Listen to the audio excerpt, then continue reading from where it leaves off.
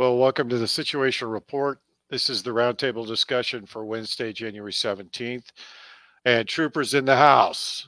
We're waiting for Colonel Right. Conrad. Not sure if Matt Bracken's going to be jumping on this show, but it's an open invitation for Matt if and when he's got the time to jump on. Um, I talked to Jordan Sather this week. We're trying to adjust. We may adjust this a day or so next week in order to get um, Jordan Sather to sit on the roundtable. The whole point of the exercise is to mix up the roundtable and get a wide variety of opinions to come on the show and to do um, not just analysis, but just break down what's going on week to week because there's so much happening at any one time. It's super hard to just keep up with daily events, especially when you know it's like every week is some new craziness. But so I'm trying to mix it up. I've been chatting with a lot of different people over the last couple of days to try and schedule out a few weeks. And again, next week we'll have somebody that's airline pilot, and a lieutenant colonel, will be jumping on the round table with us. Um, so it's going to be an interesting couple of weeks. And there's Matt Bracken, although Matt does not have does not have any audio, which is par for the course. So it is a typical Tech Wednesday, but a lot going on in the news today. We're going to touch on a number of different things, but I want to read something before I get started because I think it's it's a good way to start the show. This is this is from the Declaration of Independence. Such has been the patient sufferance of these colonies, and such is now the necessity which constrains them to alter their former system of government. The history of the present King of the Great Britain is a history of repeated injuries and usurpations, all having in direct object the establishment of absolute tyranny over these states. To prove this, let facts be submitted to a candid word. I think that a candid world. Sorry, I think that is a an appropriate way to start the show because Troop brought this to my attention before I started the show, and I got to tell you that is a that is an amazing and accurate description of what we're seeing right now. So, Troop, you want to chime in on that one? Yeah, I do. So I started not rewriting, but kind of modernizing the unanimous Declaration of Independence. And I want you guys to go to Wikipedia and I want you to look up the Declaration of Independence. There's a bunch of countries that have them. We're talking about the United States of America. And no need to read all the cursive in there, which I've rewritten this whole thing in cursive actually. But with a plume, with a dip pen, indeed. So, but the part I want you to scroll down to is they have different sections, and on Wikipedia, it's just as good of a place to go.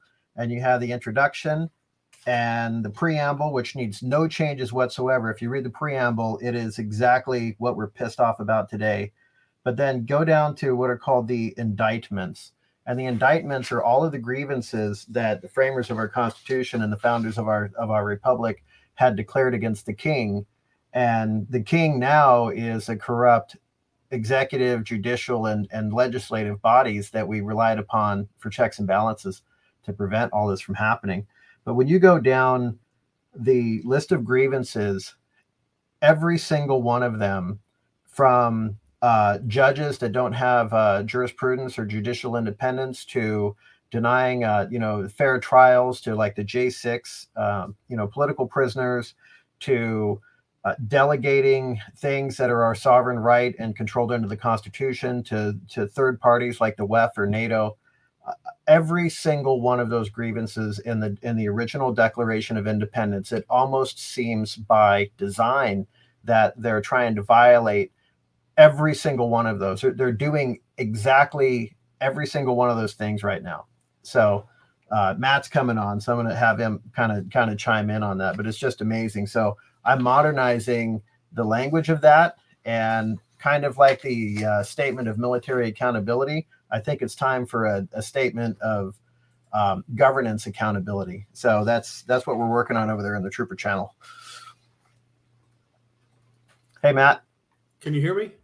Yes, a little bit in a Dixie cup, but we can hear you. Oh, wait a second. I got to. I'm just hooking things up here. No worries, man. Take time. It's not a good Wednesday afternoon without 30 minutes of cursory IT setup. Yeah, I threatened my keyboard with a handgun earlier. Yeah, if you look like if you've got a slick production, then you look like one of these, Paid shills. One of these paid shills, which we could mention. We could put on the table. You name one, I'll name one. Oh, I could go. We could be here all day just doing that. So I just read the preamble to the Declaration of Independence because I thought it was a good way to start the show today, because everything we're seeing across our government is literally right off the Declaration of Independence. And, we'll dive into the Davos situation and Jamie Dimon. I knew somebody was going to ask me about Jamie Dimon. We'll dive into the whole World Economic Forum Davos crowd. There's tons to talk about there. And then we'll talk about Iowa the other night. And then we'll talk about Disease X, which has dominated the conversation. How's this sound? I just picked up the microphone instead of laying it on the table while I'm like clicking and much better. Much better. Yeah, the Disease X, gosh, it should be on the tip of my tongue, but Disease X is like basically the next gambit for a fear factor. So you can tell they have to keep doubling down on the fear factor because people aren't buying the Shisa, right? They're just not buying it. So they got to keep doubling down. But the part that worries me is that the Chinese may actually, if they have a racial component to this, they would not care if like a quarter of Chinese died as long as 90% of round eyes died. Well, let's put that in terms that people can understand and a bigger picture. So China's view of total war, is even information war, is they will burn their own population if it achieves one of their aims. And they would absolutely do this. I think the other side of that, I'm glad you actually said that. The other side of this is I made the assumption when I heard about that they took the research that they found in Ukraine and got from the Russians that we were doing in the biolabs there, as well as across the planet, and then started doing race specific. Race specific. Like and even drilling down like Slav versus Anglo-Saxon. More than just Asian, African, Caucasian. They were looking at like Slav versus Euro. Well, Michael Yon said to me a few weeks back, we were talking, I think we were just talking via Signal, and he said that he had dinner with 2 Honduran generals who said the big plan is China wants to take over everything. They want to occupy every part of the world. This would be right in line with that. This would be the long game where they kill off the populations and then they just assume the land. Because let's face it, when you have absolutist tyrannies, totalitarian tyrannies, you get into what we call in the West, going back to like French Revolution, purity spirals. But a purity spiral you can see like in the Soviet Union, only, and I'm sure China too, only because we're more familiar with the Soviet example. You get into absolutist echo chambers where, when the dear leader is stumbling through a speech, everybody. And I was a Russian studies major. It's called Ogromnia applaudirat, like stormy applause. So the stormy applause could go on for like 10 minutes because nobody would be seen stopping clapping first. Yeah.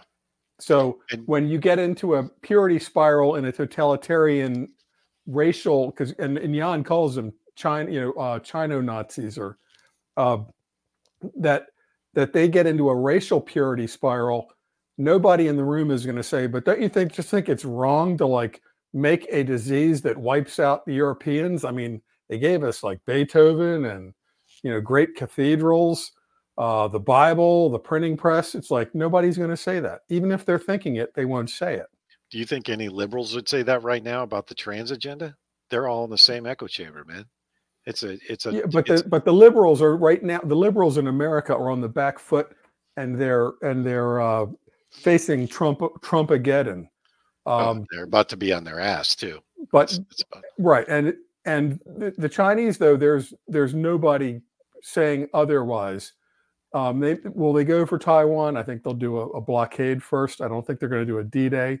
But yeah, they would absolutely unleash diseases if they thought this is the end result. This is the Chinese Fauci. He tells dear leader Chairman Xi, this new one will wipe out 75% of non-Asians and 25% of Asians, and they would say, pedal to the metal, go for it.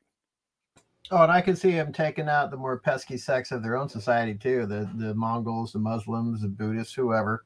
Even if it's not that specific. Yeah. And when we're going back to Ukraine, they were talking about Slav versus Western European specific.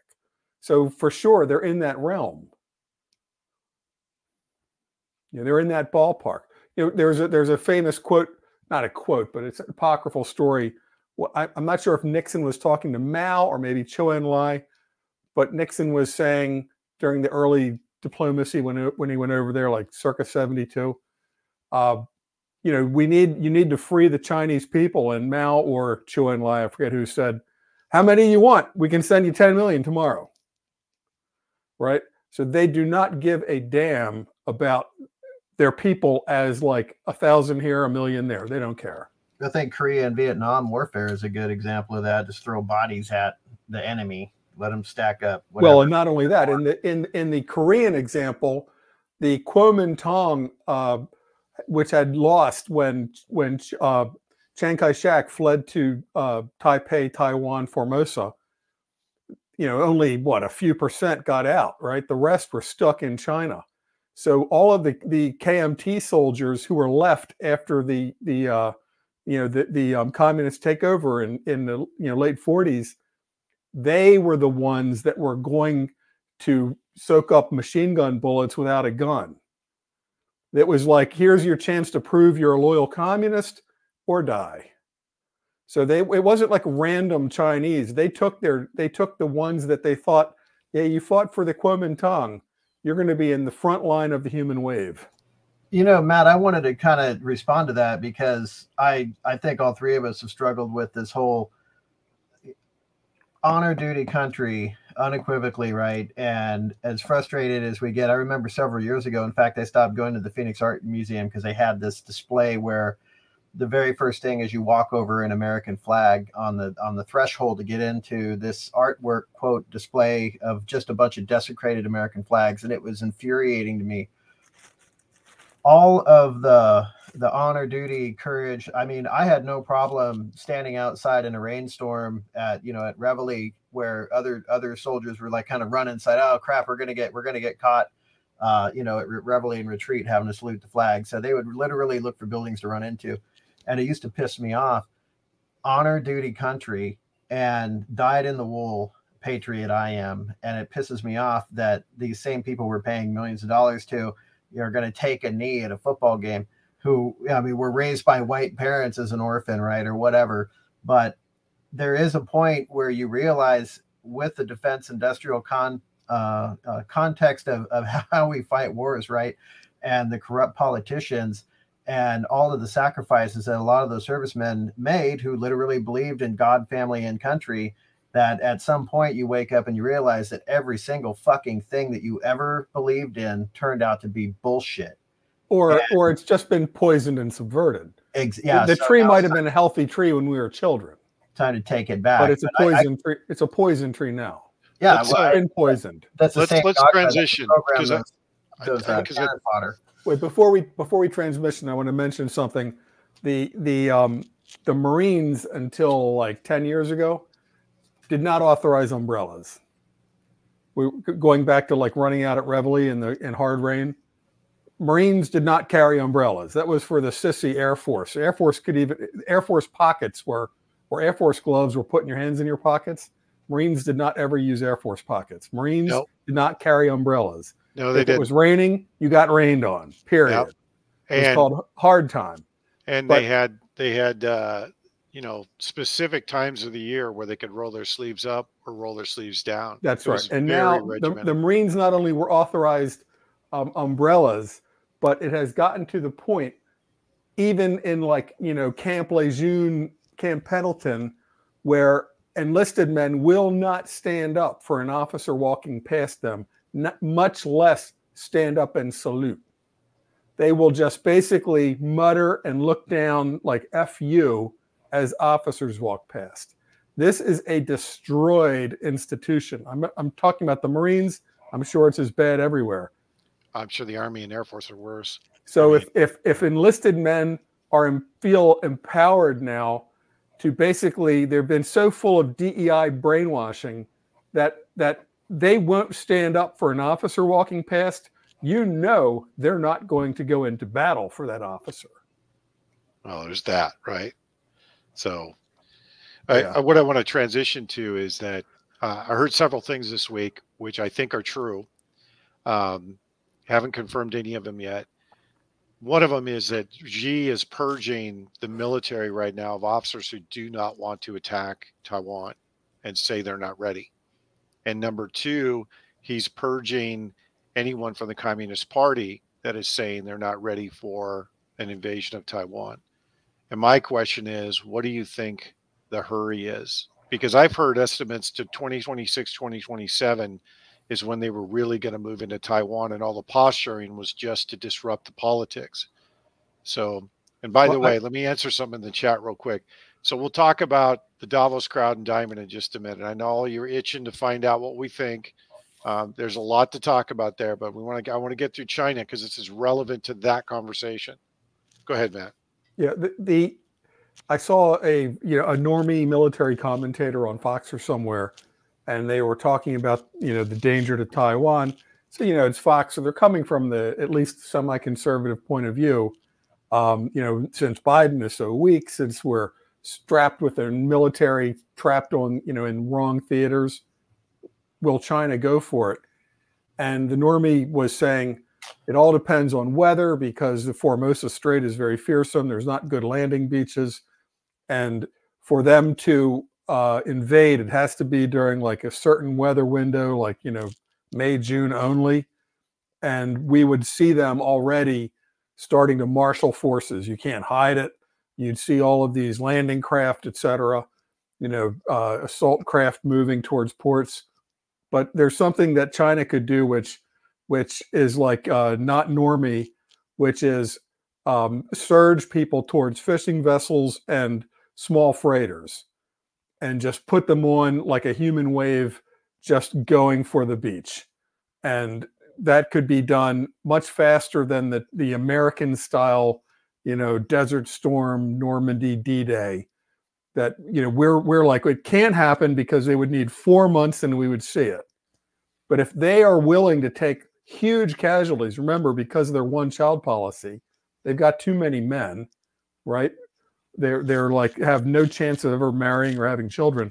They wouldn't mind if like entire troop ships on a fishing boat got sunk. They wouldn't care because these wifeless, familyless men are going to be a problem in China. So if they're victorious in another invasion, fine. And if they're not coming home to upset the domestic order. We'll make a monument. Yeah. And I think there's a lot of plausibility to that, and probability, because they know we're watching and they know they've got satellites over their head. They also know that we're paying attention to comms over there too. And we would see an increase because it's not just logistics, right?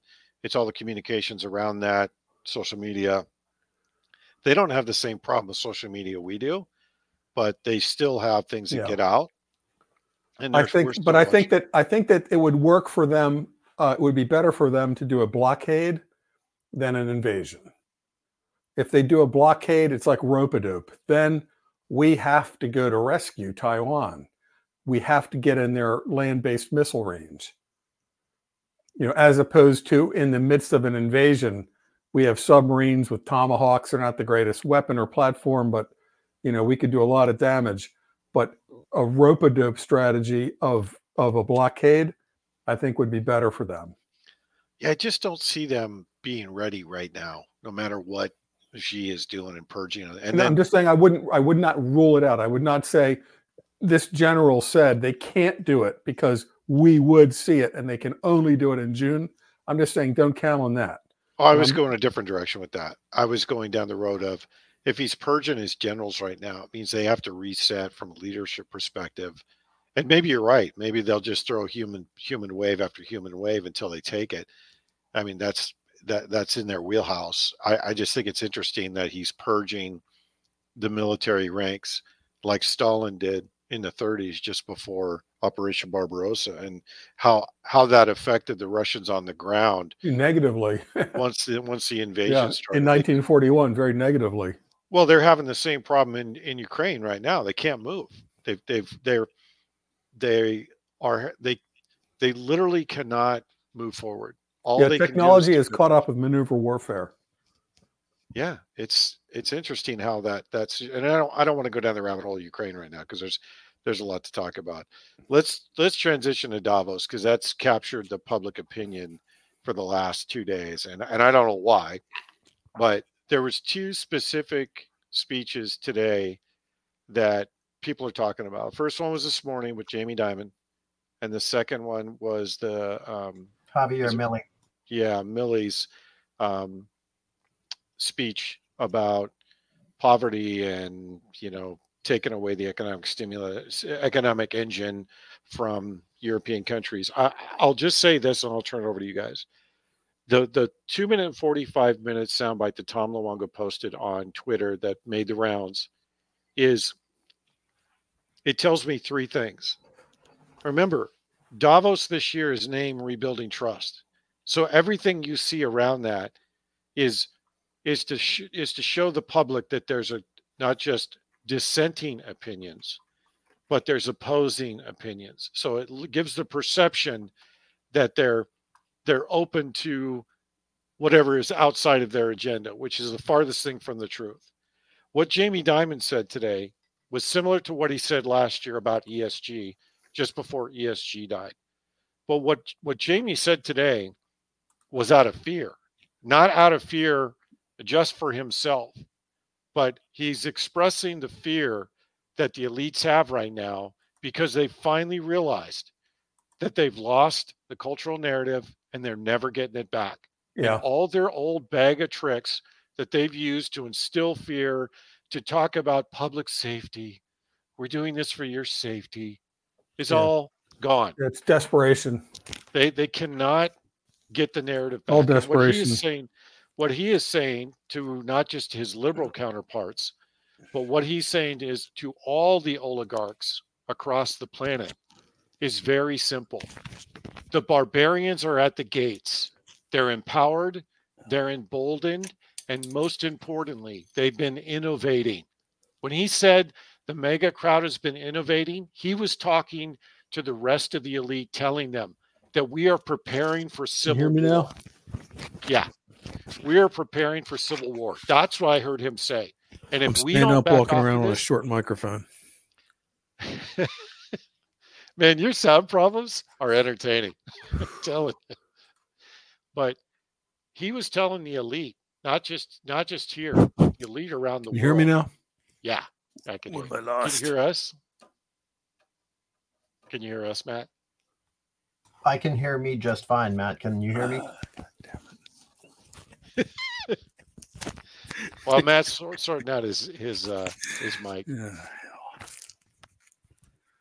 So I read the same thing into that. I was in fact stunned because Jamie Dimon has been nothing but a smug son of a bitch since 2006, 2007, 2008. He sat through all of the destruction of our economy, all of those dog and pony show congressional briefings, those things that where they do nothing. And he's always maintained the banker's line. And for him to send up what I perceive to be a literal aerial flare, like a ringing of the church bells to the other elite. He's going on the Commoners leftist morning show on MSNBC or whatever it was this morning. And he's counseling these leftists to lay off the MAGA crowd, lay off of Trump, stop disrespecting these guys. And they're, you know, and they threw a couple of zingers. Oh, you know, well, it is Trump. Yeah, and we should have more respect for one another. And you know, he was right about a lot of things, and he went through a whole litany of things and just red pilled him. But he didn't do it in a way where he was affirming Trump. He did it in a way where he was acknowledging Trump as a foe, but one that they need to stop fucking with. And why that's important is because he would have galvanized to everybody on the right, especially, and he was also talking to the elite in the Republican Party. Because remember, the Republican elite, if you and get away from, I don't believe in the two-party system, it's all uniparty.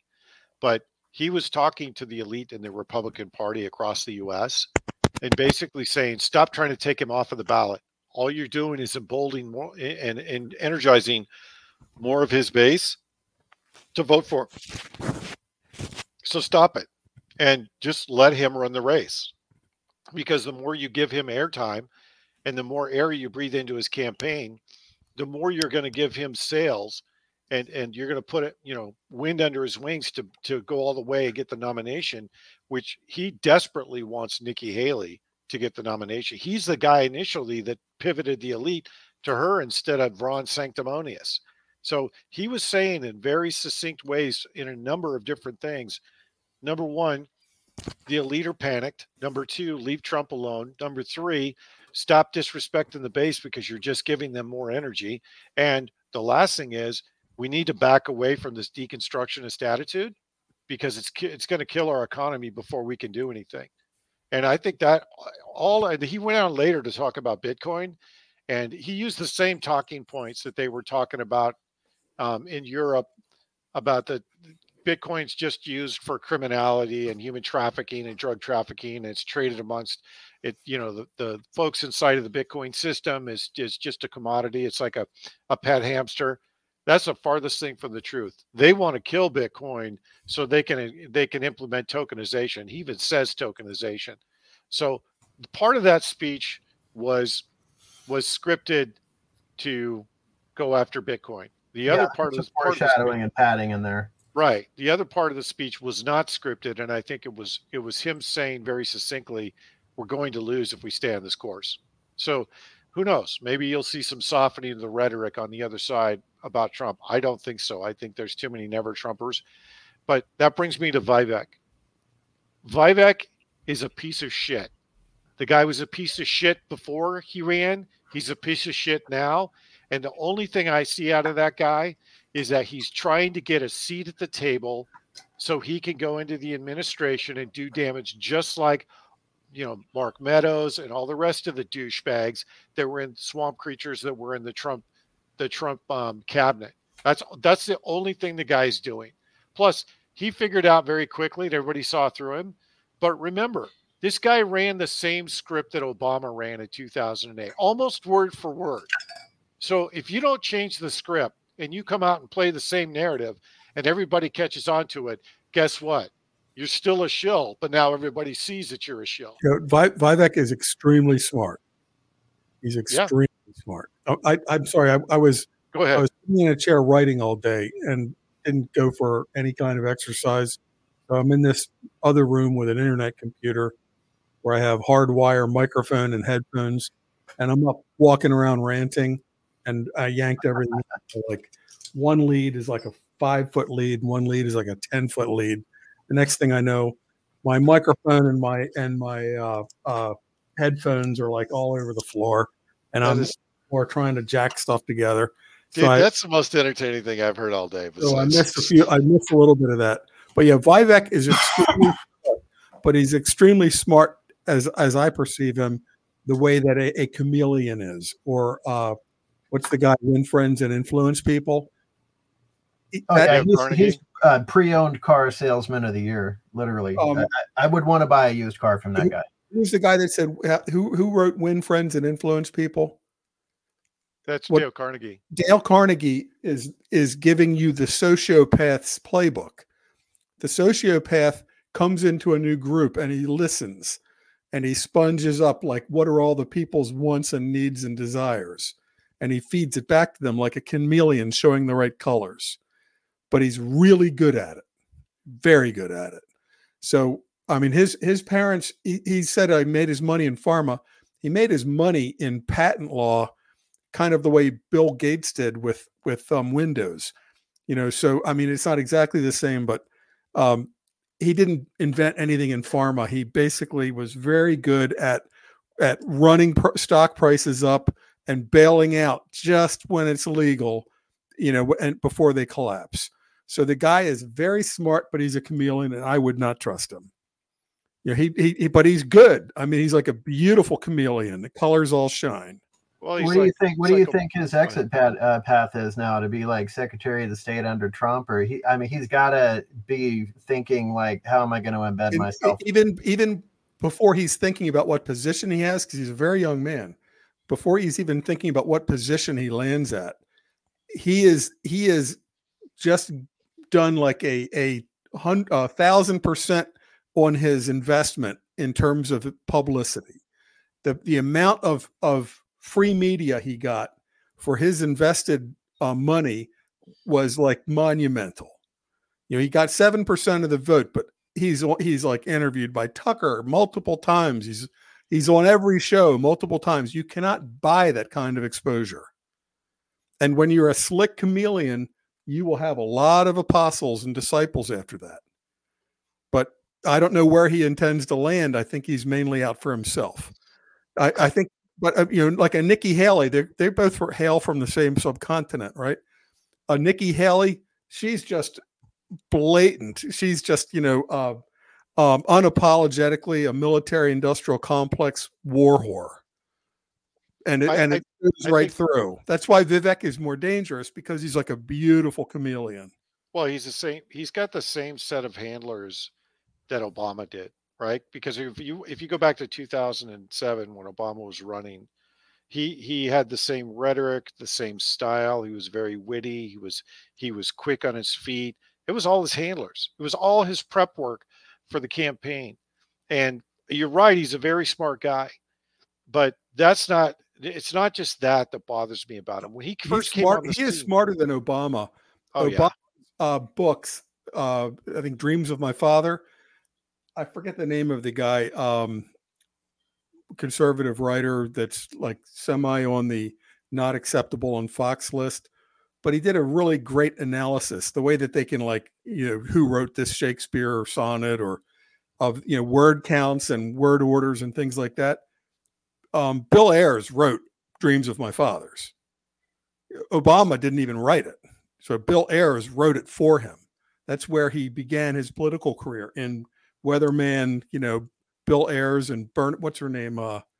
The wife, not Bernadette Dorn. I'm trying to think of another professor that is a author of multiple textbooks that our kids use to poison their minds. But that book was written for Obama. Obama was just like a vessel, whereas Vivek is genuinely brilliant at word spiel. Genuinely brilliant. You remember the first year and a half of Obama's first term, he would say nothing unless he had 10 teleprompters aimed at him. As he matured as a president, he got a little bit more nimble on his feet. But yeah, Vivek just hit the ground running, shit talking on the fly. Like Trump. Vivek knows what to say. He knows how to, he strokes the chords, and gets the resonance. Yeah, he's a grifter, and that's the part that. And I don't mind grifters. He's a dangerous I'm guy. sick of him, man. We got I am too. But most of them you can see through, blow the smoke away, put a tag on them, right? Put a beacon on them. Vivek is going to have a lot of people believing in him in the future, and that's even more dangerous, because the question is, who are his handlers, and who was funding his campaign? Because it wasn't just him that was funding his campaign, and there was a bunch of stuff that came out that he was funded by the WEF and part of the young leaders of the WEF. I don't know how much of that's true, but I do know that his company supplied the lipid nanoparticle for Moderna, and now he's supposedly in litigation over it.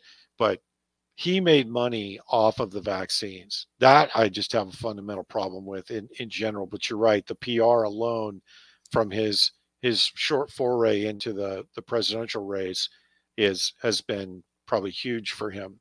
But he's a swamp creature, and you're right. This isn't the last we'll see of him. The best thing is to make sure that people see him for what he is versus buying into the narrative. Which is going to be very difficult because his camouflage is so effective. You know, they've made camouflage. It's like a cloaking device where on every side of a tank, it shows like there's a camera on the left side of the tank taking a picture of the forest, and it's showing the forest on the right side of the tank. Okay. And it updates constantly. So you try to tell people, look, there's a tank there, and they're looking at it and they're going, no, it's just a forest. Well, Vivek is better than that. He's like, he is stroking your pleasure centers with what you want to hear. Alien versus Predator. Yes. Well, look at it this way. Who's the target demographic for his message? It's not you and I, because we're more cynical and we see through it. It's the 20-somethings don't see through that are more ideological and more emotionally charged. That's who he plays to. And he is highly effective at that influencing operation. Highly effective. Yeah. Look, this isn't, I'm going to go black pilled here. This is like a fascinating conversation, but I'm so black pilled that I'm like, you know, we're still talking about the first mate who's a charlatan becoming the head of the Titanic. The Titanic's going down, boys. Doesn't matter who's on the bridge.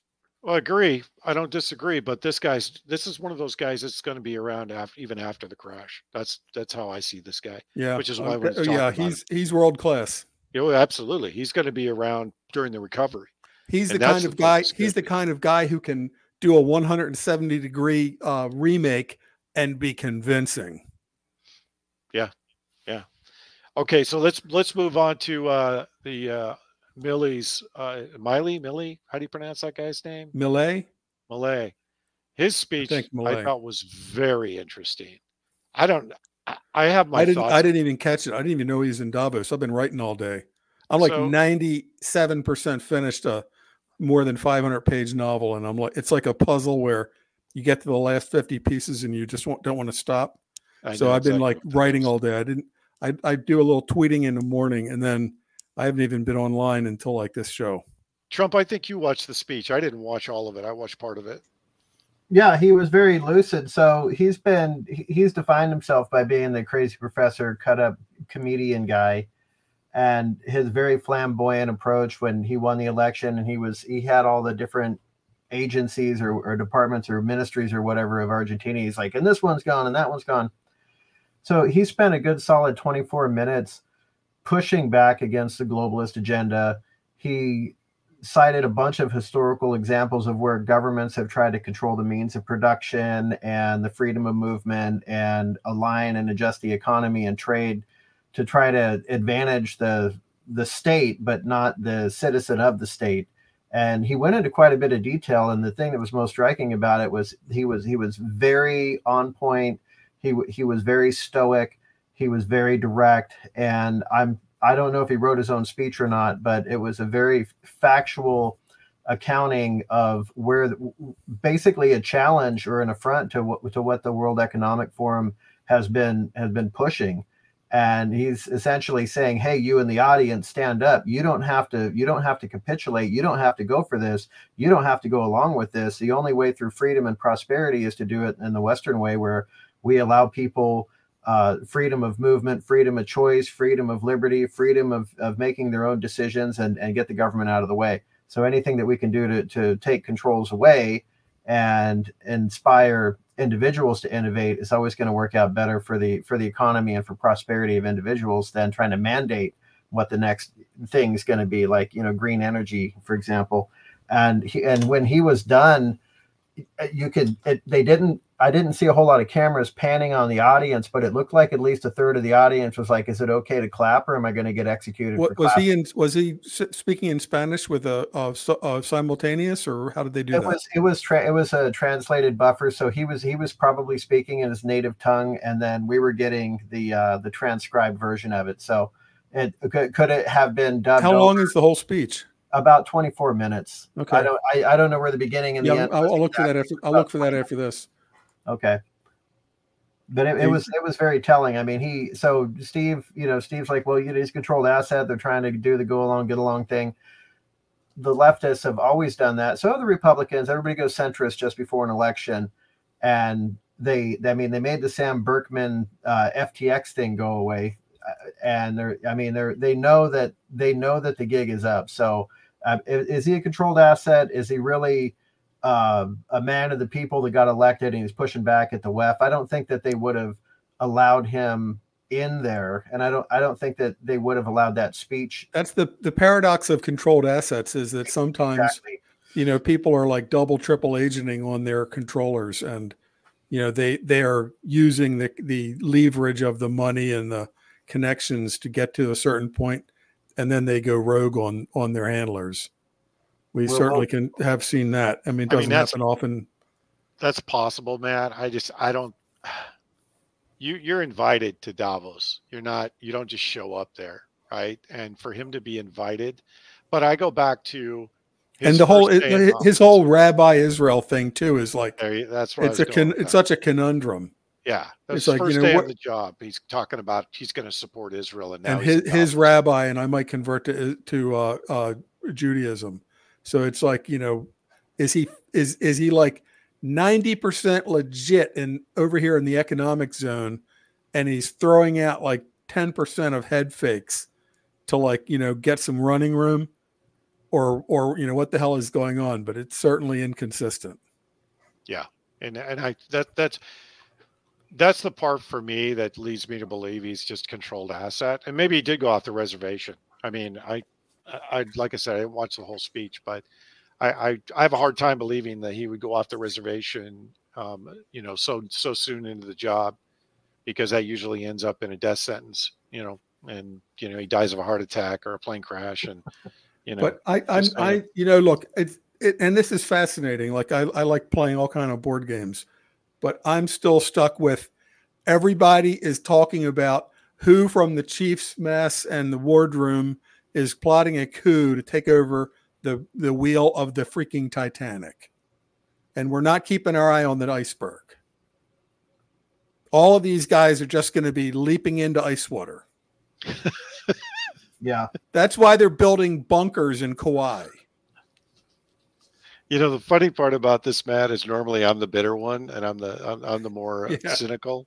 And tonight you got me beat on that. I'm way cynical. The novel I'm writing is what comes after, like a decade after the end of the world and a 90% die off. So I don't give a shit about Cormac and McCarthy, The Road version, 10.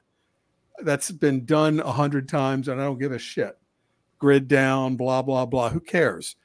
My novel is what happens after that, and Matt, it's going to be none of the players that we see today are going to be there. Matt, after 10 years of pestilence and famine, are there going to be fat women in your novel?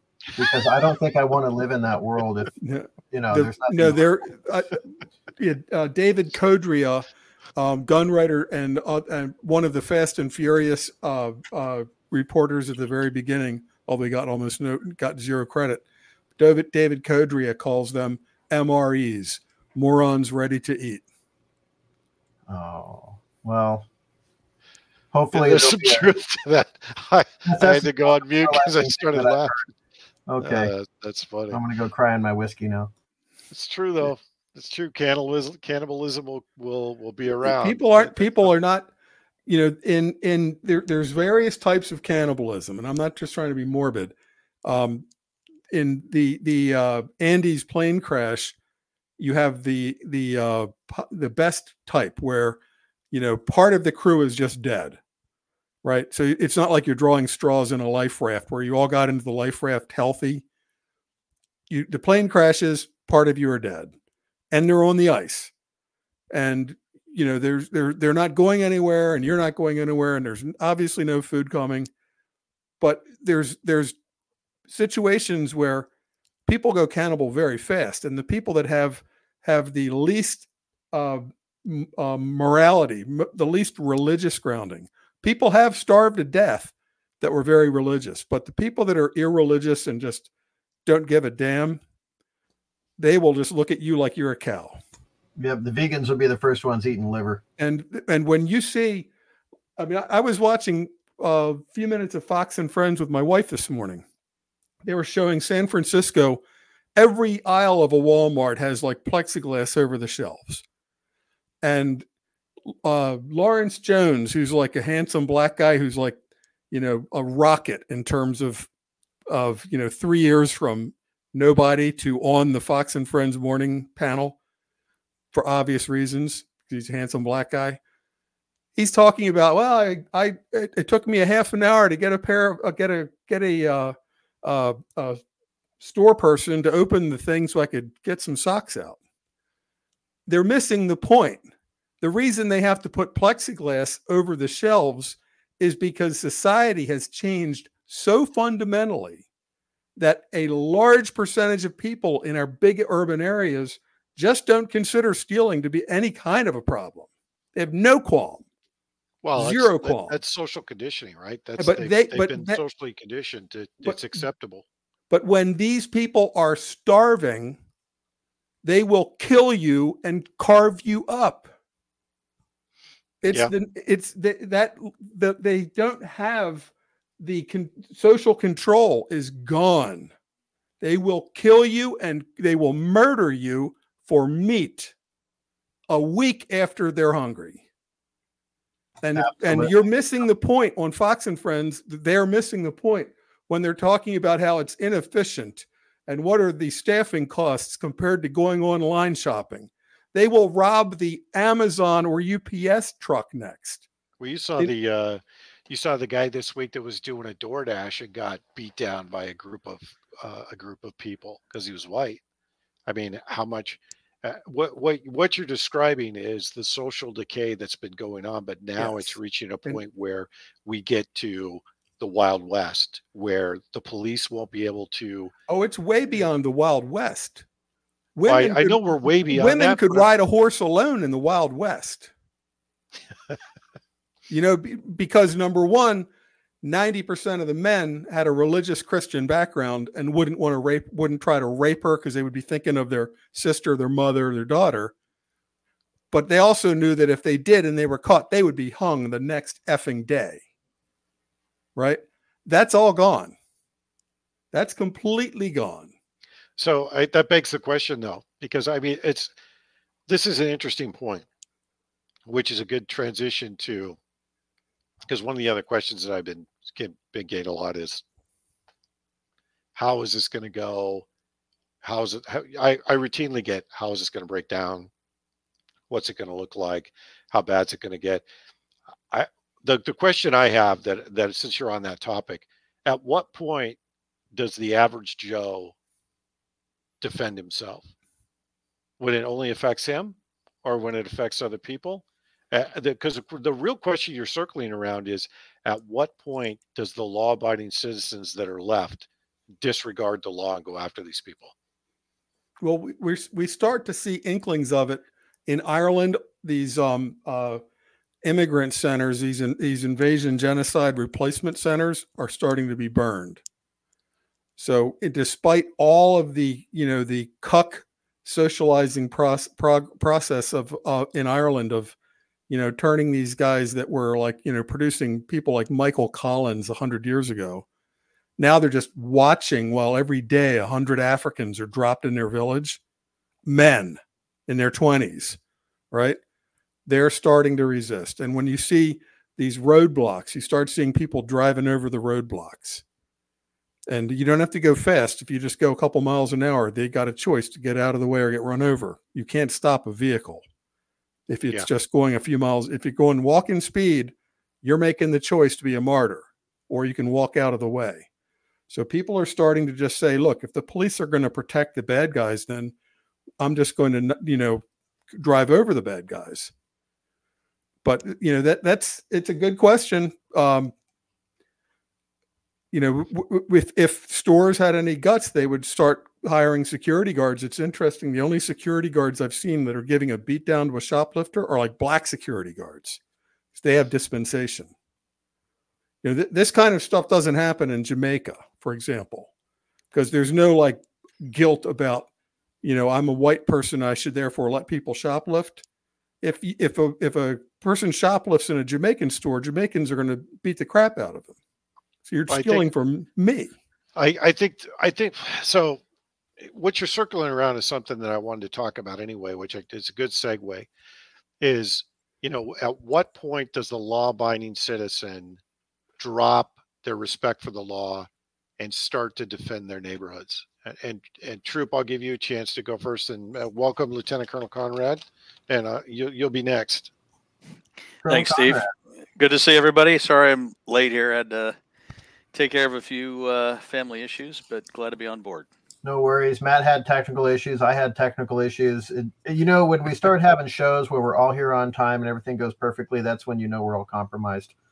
Yeah. Technical issues is me kicking my jack out of the computer. So the question right when you came on, Colonel Conrad, was at what point would the common man say, you know what, I'm done. I'm going to pick up arms. I'm going to defend my neighborhood. I'm going to fight crime as a vigilante because I'm done with this, right? And so first of all, you have to know, is the law going to protect me? And the answer to that is no. The second part of that is, well, if the law doesn't protect me and I'm in open public and I protect myself, then I know the law is going to persecute me. But do I really want to put my life and my freedom on the line because some shitbag stealing cosmetics out of a store that I don't care about? So no, I don't want to do that. But now all of a sudden, all these guys are moving into my neighborhood and they're breaking into cars and they're harassing women walking their dogs and all that. So that's the point where I think people are going to go, you know what, this isn't going to happen anymore. We're going to be escorting our own neighbors, our own women, our own children to school, on the dog walks, on the way to the market or whatever. Because if it's got so bad that that's what you need to do, then that's what's going to happen. And the vigilante thing, I've always said that vigilantes don't scare me. Lack of discipline scares me. So that's where I think that red line is when they start coming into neighborhoods with impunity. That's when they're going to play the fuck around and find out game. That's when people are going to go, you know what, I'm done. You come into my neighborhood, you're dead, period, full stop. And nobody will even be able to tell you who fired the shot. It's like if somebody gets stabbed at the homeless camp, nobody's going to say shit to the police, even though everybody knows what happened, who was involved, whatever, where the weapon got chucked. Nobody's going to say a damn thing. And that's exactly how it's going to go in these neighborhoods if the powers that be allowed to degenerate to that level of lawlessness. The question I have though is, and this is for all of you, how far away from that do you think we are? Because there's three levels of this, right? There's the I don't want to get prosecuted. I'm watching a crime being committed. They're in my neighborhood and I'm defending my neighborhood. And then I'm in a store for the third time, the same shitbag stealing something. I'm going to put this guy down. Because those are three different levels of escalation. And I would propose to all of you that we are not that far away from that. We're not, at least not in the big cities. Discipline, though. I mean, if I'm in a store that's insured, that has a corporate policy that their own employees that work there don't get involved in the commission of a crime, it's incumbent upon them and their security and their policies, processes, and procedures to address that, unless that person that's in the store is trying to rob me or they're trying to harass another shopper or whatever, right? I'm not going to intervene in that unless there's a threat to other civilians. And it would be the heroes that walk around with the guns and they can't wait for an altercation like that. They have no idea what the downrange concern is. I mean, bullets are flying everywhere, right? So I don't think it happens until the food stores are looted and you can't even get food in like a 5-mile range. Then people will start shooting. They'll start turning on each other then, though, Matt. I mean, before that desperation. They'll shoot a robber when it comes to when the reality dawns on them that the last 3 stores in a 5-mile range were looted in robbery rampages, and they're now closed. And the store that's now 6 miles away, there's a mob forming up to loot it. Then somebody's going to shoot at the mob. I can see that. It's not going to be until the food stores are literally made unavailable, because they won't keep resupplying food stores that keep getting looted. Well, they're already closed about 3 Walgreens in Chicago. I think it was Chicago. Maybe it was Minnesota. I saw it this week that the Walgreens is closing stores, CVS is closing stores. But even food is even different than a pharmacy. You don't need shampoo and maybe Tylenol. Well, now my point is that we're starting to see the store closures right now. I don't know about grocery stores. People will start when you're hungry. When you're hungry, when your kids got to be uncomfortable. We have no food. Yeah, they got to be uncomfortable. I figured that was the answer. Dave, you got any thoughts on this one?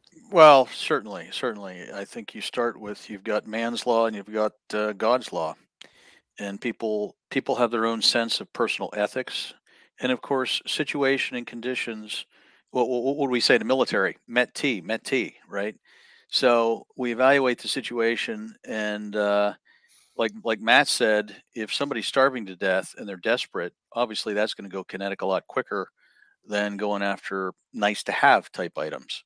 But on the other hand, you're going to have a nearly infinite number of variables unraveling in different places at various times. So if you live in the city, that's one thing, but at the same time, because those people will be more easily isolated first.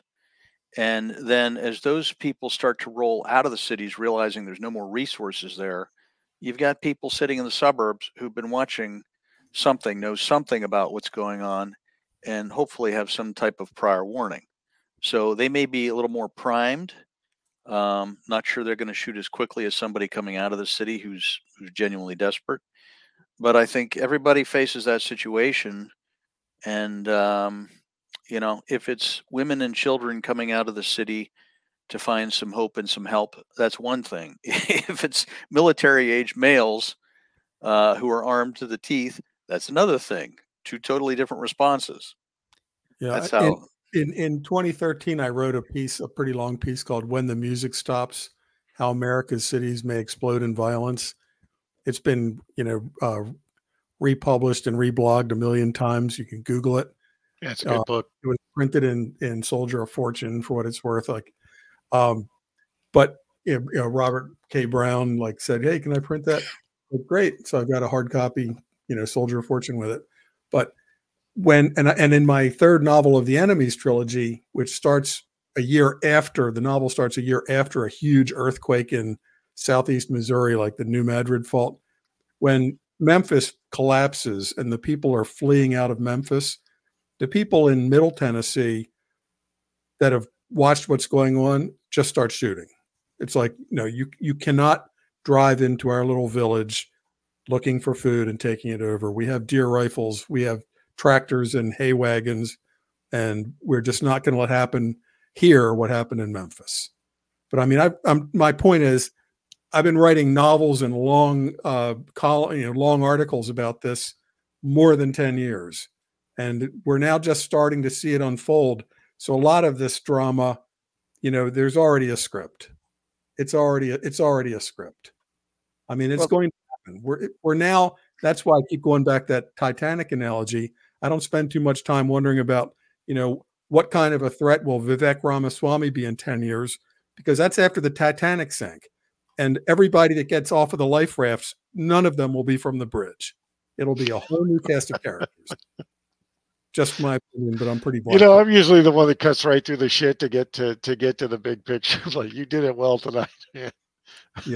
I'm writing my 6th novel right now. I'm like 95% finished, and it ends. The good place where it ends is like a Francisco Franco Pinochet has to take over, and by that point, nobody has any mercy.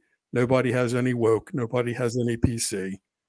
People are just down to bare knuckle fundamentals, and you got tattoos on your face. We're not even getting close enough to talk to you.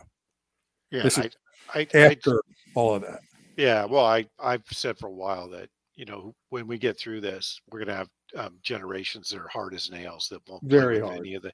any of the political nonsense that we're seeing now, or any of the other malfeasance we're seeing, right? And the real question that we're all that I'm trying to lead everybody to is, how far away do you think from the event horizon we are? I would think we're just a few months away from some kind of an event horizon or false flag. I think we all agree that you know, there's been any number of shaping operations. We're all expecting a confluence of things from banking and financial collapse to isolation in terms of resources and supply chain cutoff, Yeah. and of course Pandemic X. pandemic X. You know, Yeah. I think it's almost like a we've got a scorecard. We know what what's going to be, who's on deck, and what's happening next. It's just a matter of what's the timing that they bring it all together. Yeah. And so it comes back to, is it something sustainable? In other words, something that they can maintain pressure for a long time, like a pandemic, or is it something that they're driving for that's going to be kinetic and happens much more rapidly? And I think that gives you a lot of the answer right there. And it may be all of the above, because there may be external events that trigger internal events now that we have all of these Chinese communist and jihad terror cells walking across the border. I would certainly think that there are people, if indeed you do have stockpiles of weapons and ammunition for certain populations already in place, then there's going to be people sitting back observing the situation, almost like a commanding general, if you will, and saying, okay, let's activate this cell. We've got this group of Antifa here. Let's get them out, and we need to get them rolling in this particular city. Over here, we need to stimulate the situation and drive kinetics um, with immigrants. They're going to have, they're going to have war gamed out various aspects of this to the nth degree, because they've had years to Right. build towards this. Well, they have a complete palette of tools, but then you also have the factor of people going ahead of schedule and just going rogue on their own volition. And therein, as Steve always points out, once you cross the LD, you have an exponential explosion of various factors you can't control. So the plan that was, or I should say, the plan that is becomes the plan that was, and you move on to contingency operations. And so they exercise con plan 1 or con plan 2 based on the situation. And they have the flexibility to do that if they have the resources in place and the elements organized already, you know, if sub leaders already briefed on the situation, ready to go. And they may have more success that they expect than they expected. And I'll give you an example. Let's say that they have 20 teams ready to attack 10 major power substations, and they expect a 25%. Like, you know, you're like figuring missiles or torpedoes, right? And they expect 25% and taking down 40% of the American grid. And instead, they have 120% success, and the entire grid goes down, and all bets are off. So they might be thinking I'm like dialing the nuke for the yield, but they were wrong with the dial-o-matic yield. And instead of 40% yield, they got a 200% yield because they never tested it. Well, look at the pandemic from 3 years ago. The actual lethality, I think, was probably not what they expected. I think people in the United States, having better immune systems and generally better diets, etc., did likely better than what they had planned for.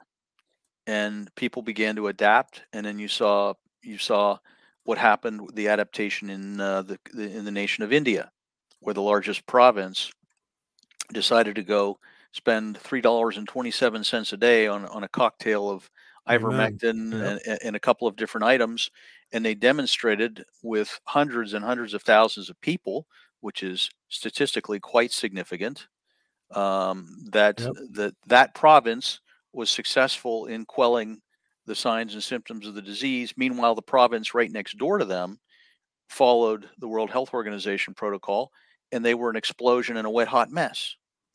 And so some people adapt, some people don't. How I think people It are takes now. courageous leadership, even at the local level. It People does. It takes preparation. No, I'm not just going to, follow orders. Exactly. And so you're going to have tremendous numbers of variables that enter the table in the situation. The very simple question: who is the Democratic Party going to endorse going forward? I mean, from what I understand, Joe Biden is being pumped full of amphetamines and things like that on an almost daily basis, just to keep the guy upright. If that's true, then nobody thinks he could survive 4 years. So, at what point do they have to introduce Gavin Newsom to come in here and be the de facto candidate? Well, getting ballot issues and so forth becomes a problem, but I think that it may happen at the convention when something happens that dumps Kamala and Biden, because they can't just have Kamala succeed him. No, she's dumber than the day is long. I mean, she's got the intellect of a spoon. That's hilarious. I think they have the luxury right now, the way that they set up their primaries, where they're the basement strategy, right? They're not running anybody. There's no competition. It's Biden all the way. They know he's not going to make it, but this frees up all of their voters. And they did this in Iowa with the Trump, or with the GOP caucus. All of the Democrats were rushing to register as Republican to try to push Nikki Haley over the edge, and they were successful by one vote in one county, I think is what I read. But this gives them a lot of flexibility, because they don't have to really worry about campaigning. So they don't have to spend money on this guy. They know eventually he's going to die. And since there isn't any surviving candidates, they know that they basically have the luxury of appointing whoever they want to replace him. And at the same time, they have all their foot soldiers activated to undermine the Republican primary. So this whole thing has been planned out. True, but I think there's I was going to say, gee, Rachel Maddow having a meltdown. What do you call that? Nothing new, right? She does it on a daily basis. Nobody really cares. But the point is, the Democrats watch what happened in Iowa. They watched the Nikki Haley situation. I think they were hoping for better success with that. So in my estimation, she would have had maybe somewhere between 6 and 8% without interference. And so they tried to endorse her per John Kerry, and they drove it up to 19%. Well, that wasn't a whole lot of bang for the buck. And I'm not so sure that they're comfortable with the idea that they can handle Trump in anything that resembles legitimacy with regard to beyond the level, situation. beyond the margin of fraud. Yeah. I mean, seriously, when 3/4 of the country pretty much openly acknowledges that what went on was a travesty 3 years ago, they have to, it's not like they care what every individual thinks, but they have to care enough that it won't incite a violent response.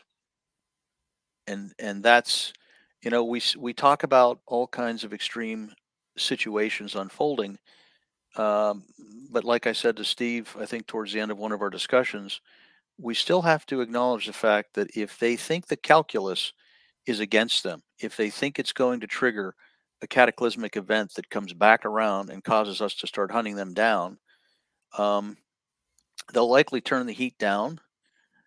They'll start assembling teams of people, which I understand they're already doing, to mitigate the effects of Trump and the impact that he could have in terms of authoritarian influence.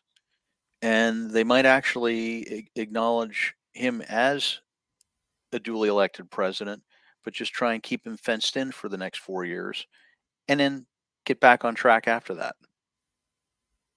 Yeah, I don't know how that gets us past like a complete financial implosion, like Argentina style or other things. A grid down. We have enough terrorists in this country right now.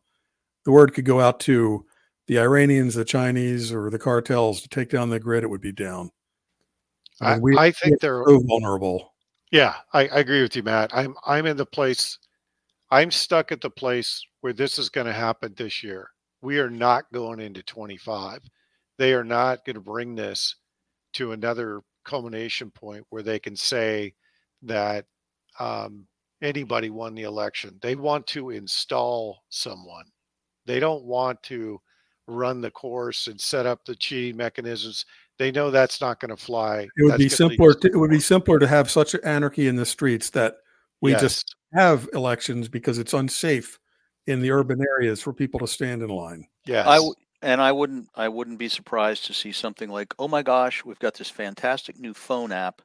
We're just going to have everybody voting on their iPhone or their. I don't think anybody will believe that point. No, I don't think Nobody anybody buy will into that. believe it, but I wouldn't put it past them to try something Right. like that. Yeah, they Yeah. will try, but it won't work. If I'm looking at the bigger picture and I'm looking at backward planning, I'm still seeing some kind of a false flag between March and June so they can set conditions to install someone.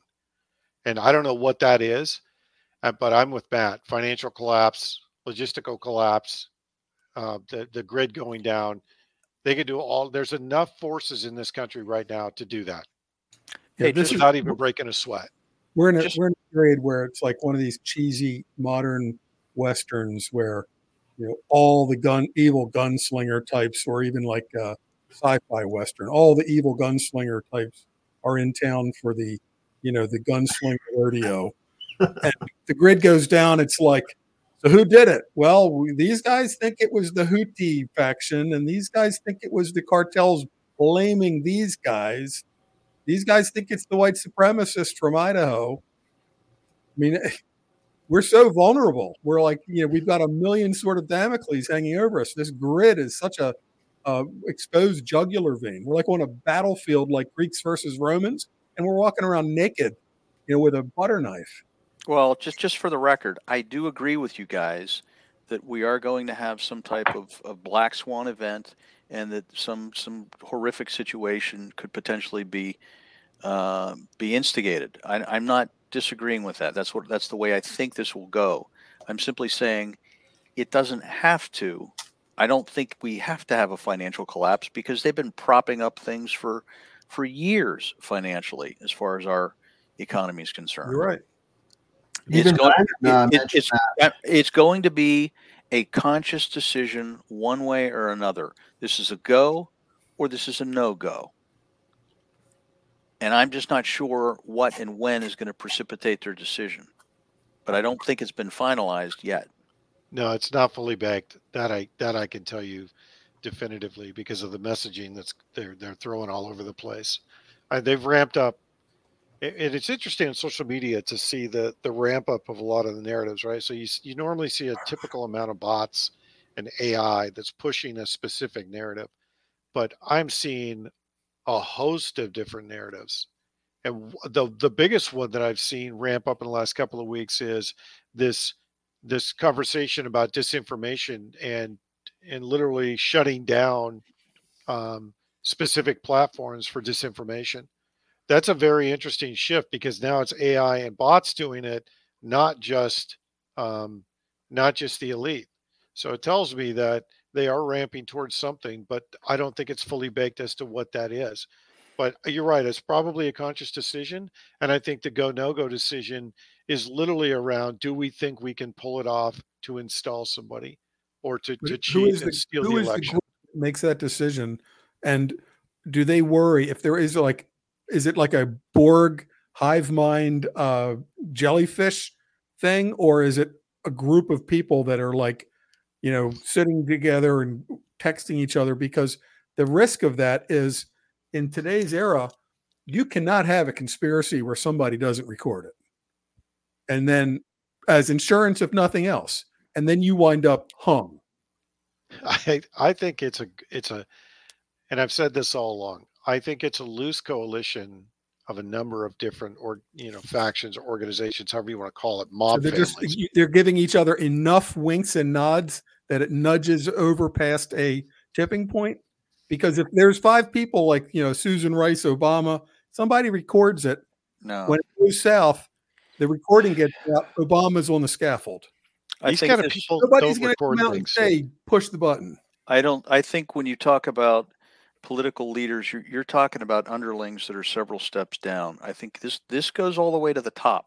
This is a pivotal point in human history, and as to how fast they hit the accelerator or do they hit the brake. And I think that decision comes from a confluence of opinion from the quote unquote Venetian families that hand things down to people like the Rockefellers and the other oligarch families, the Rothschilds, etc.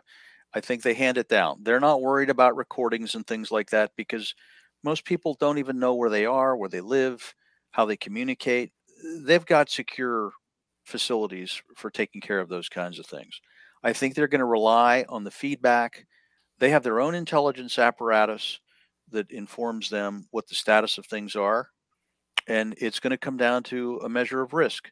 Can we hit the gas pedal and drive a cataclysmic event and reduce the population significantly and do this without precipitating the kind of backlash that would put us under unacceptable risk? If they think they can get away with it, then they hit the gas pedal. If they think that the risk is going to be too great because you're going to have too many people responding, there's too many people awake, then they'll back off and they'll come up. They'll have an alternative messaging. An alternative way of looking at this is in a fourth turning cyclical kind of a multi-generational civilizational kind of a context. Mm-hmm. And in that case, whether personalities are accelerating or putting on brakes is just like a friction coefficient. But we're going into a fourth turning. It's going to happen. And the only question is, does the crunch come in 2024 or 2027? If it's like a true, civilizational, epical shift, paradigm shift away from the American British Empire towards the BRICS, the global island Eurasia rising and the sea powers diminishing, then all of these human factors are just a friction coefficient. I would agree with that wholeheartedly. And I would say that friction coefficient is rising by the day. And I think that that's what's going to take us off the rails. I'm seeing it more as a Chinese checkers board, not a chessboard. I mean, people want to make their move when they make it. We're talking about when is China going to invade Hong Kong? When is a disruptive event for the interest of the election going to kick off? I think it's July is the center of mass on that. Sounds like, Steve, you're a month ahead of me on the 3-month forecast. But then you have all these other people that have penetrated the country, and then you have everything going on in Ukraine, and then you have everything going on in Central America. So there's a lot of little marbles on that checkerboard. I don't think it would be wise to stake any kind of reputation on who's going to do what when. I think someone's going to go off the reservation, and then like dominoes, everybody is going to go to their plan B at the same time, and then there's going to be chaos. So it doesn't matter who shit hits what fan. It just matters what we do after it hits it. So well, look at recent history. We had public statements from Xi talking about spoke openly to a large group, talking about the reunification of China. And he specifically said, if I recall, prior to the election being held this year in Taiwan. And we've had the election, and we didn't see any intervention or any decisive action on the part of mainland China. So they obviously backed off of something for some reason. Yeah, I think their smart move is to slowly ratchet up a blockade, using each what they consider Western provocation to add friction to Taiwan. Like what we've seen with the Houthis in the Red Sea. They're just adding friction, causing shipping to go around Africa instead of through the Suez. Yeah. Like that with Taiwan, where companies are just saying, I'm not going to go to Taiwan because the Chinese Navy might put my ship in a Chinese port for 3 months of searching. Well, I don't know how many resources they're drawing to what part of the planet, but drawing American naval assets away from Taiwan may be part of the scheme. Oh, definitely. And drawing down our war stocks. We do not have an unlimited number of our very old Harpoon missiles and other missiles.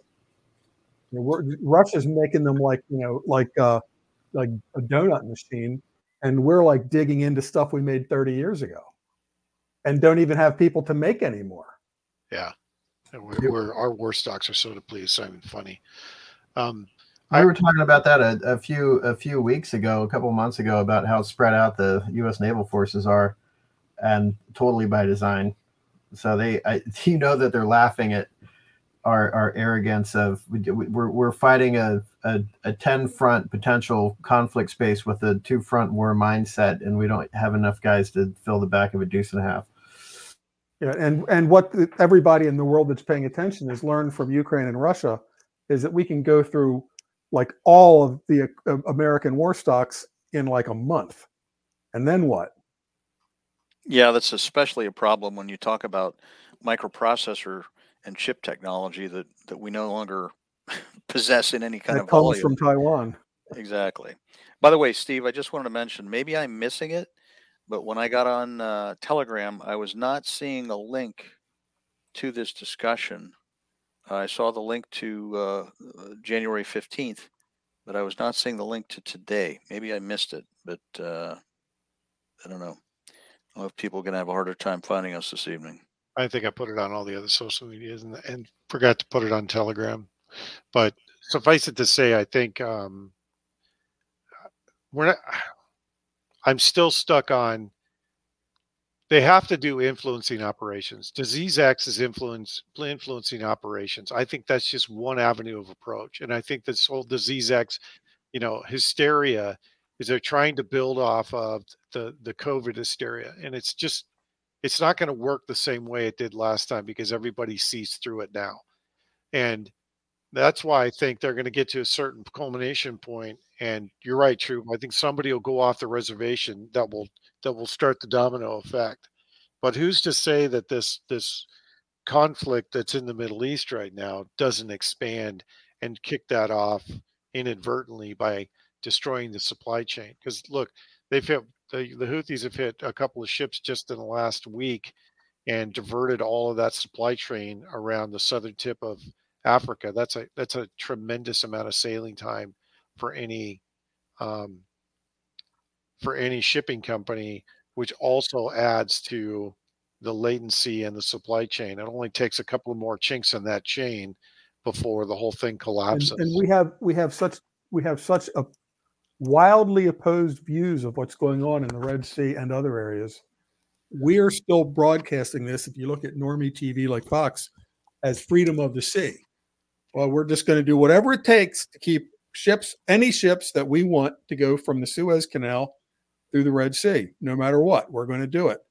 And that's just not reality in an era when anybody can put a 300-kilometer missile on a truck. I mean, we can't keep that place open firing $2 million missiles at $20,000 drones. Matt, what's your thoughts on? And the odds of that total accident, like a destroyer actually getting hit by something, and then we go ballistic and start firing missiles all over the Middle East. You are talking kinetic World War III really fast. Yeah, and I'm surprised that hasn't happened, to be honest with you, Matt. I mean, I know all those systems that are on Aegis and what they're capable of, but by the same token, I'm surprised that some of those drones haven't gotten through because we're talking about some very small target, or maybe they're only using bigger drones, but still, you're right. Well, and if you're hitting a tanker, it's sort of like, okay, if I shoot an ogre with a 22 pistol, I can probably hit him. I can miss him 100 times, hit him 20 times, but I might hit him right in the eye and it goes in his brain and he falls down dead. So you hit the right thing on the right ship and it fireballs. It goes Forrestal. Yeah, I agree. Why isn't Saudi Arabia projecting any force into Yemen and Syria if they're launching these things off the back of Toyota pickup trucks? Because Saudi Arabia cannot be seen as this to the Arab world, and not even Arab, in the Muslim world.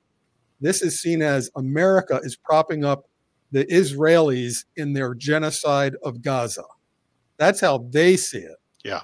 And that's the messaging too. That's right. Been the messaging. In Riyadh and in Tehran, they can, well, of course not Tehran, but no Arab, not even Egypt, they cannot be seen as supporting the Western crusaders who are supporting the Jews who are genociding their Arab brothers in Gaza. That nobody wants. Right. Nobody wants, but nobody can go on the record saying, hey, I'm for the Israelis here. And they're not calling this we're against freedom of the seas, we're terrorists just randomly shooting at innocent ships. They see it as we are stopping all ships that do not declare that we are not supporting Israel. So ships are turning off their AIS and they're going radio silent. They're getting shot at. They have to make a declaration to the Houthis. We are absolutely against the Jews, and we are not going to be stopping at Israel or doing any business with Israel. Well, I mean, that's how they look at it now. It's the Jews in America versus the Muslim world. And with all the stress in the world, the Suez and the oh my God, what is the Panama Canal? Not the Panama Canal, the Suez Canal and the Panama Canal. I got them. Yeah, they're both have been open waterways, regardless of what's been going on in the world. And now it's like, nope, you guys went too far this time. Well, the open waterway thing is for people who are not in a state of conflict. That open waterway is like the big asterisk is during peacetime with no declared hostilities and no armed people engaging in conflict. But the Strait of Dardanelles and the Bosporus has always had very strict controls on who can go through it and when and under what conditions. The Houthis are now saying, well, we're like the Turks. We're going to be the gatekeeper here. And why are we going to be the gatekeeper? Because we can. Because it's not a cannon with a 3-mile range anymore. It's a truck firing from 200 kilometers back. Yeah. So we can. We're doing it because we can. And we'll do it until you make us stop, which you can't. Yeah, and it's like Yemen's too big and the missiles are too cheap. Yeah, and for us, it's like hunting scuds in the desert in Desert One, right? Never found one. Shit, how much?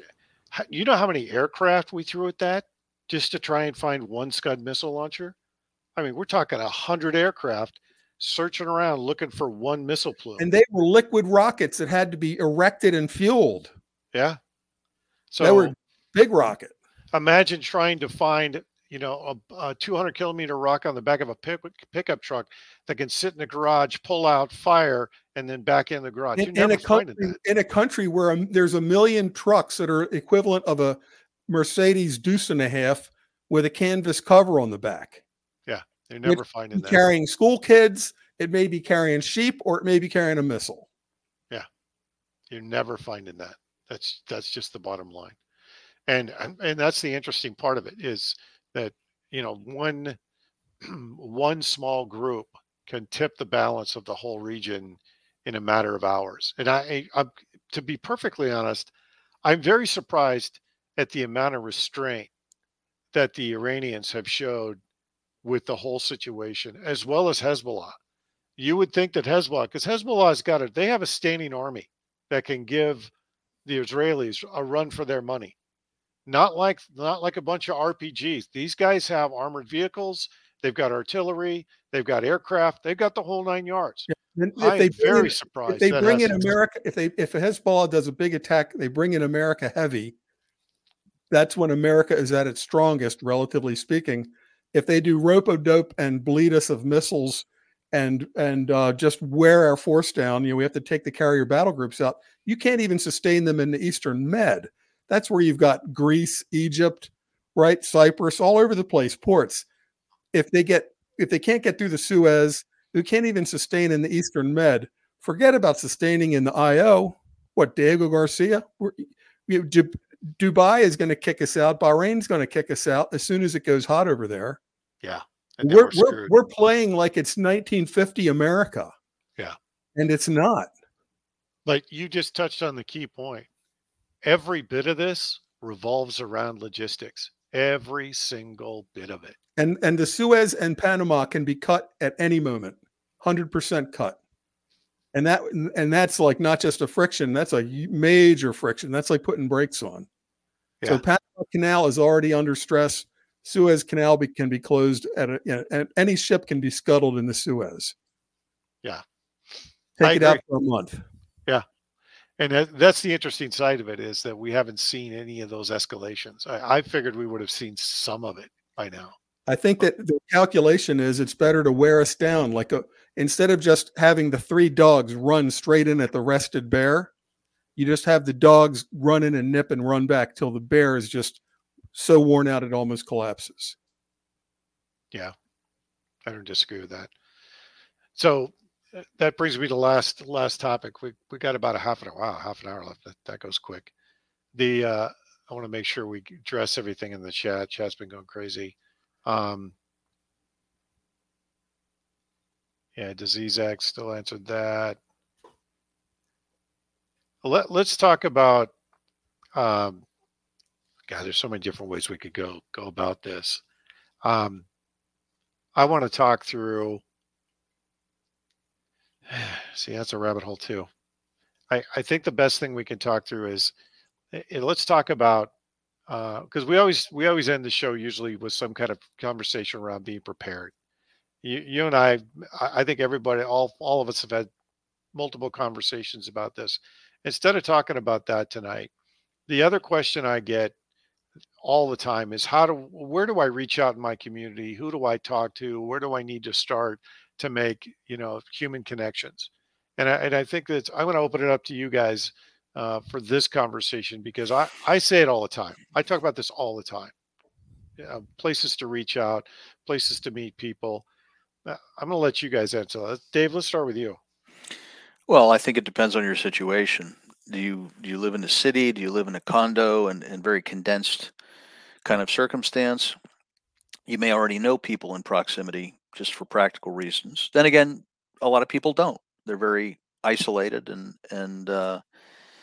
so again, depending on where you are, whether you're in the suburbs, whether you're in urban dense population, or whether you're out in the country, I think you have to think about who you already know, think about where you're established, take a look at what the social norms are, and then get a feel for your environment. I've got a cousin who moved down to the Carolinas, and he thinks in a similar vein to us. But his comment was, everybody around me has ARs, and, and everybody knows who belongs in the community, who doesn't.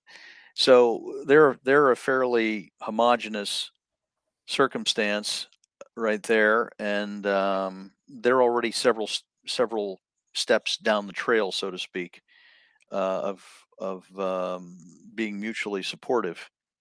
And then again, you've got, if you're an individual, if you're an urban housewife and you've got a small kid and you're a single parent, and you're going to be thinking about, how do I take care of my child? Where am I going to have to go? What resources do I need? And they're going to have to spread their wings and take the initiative, and make the effort to reach out to people. It's one handshake at a time. It's one handshake at a time. Get a feel for the environment.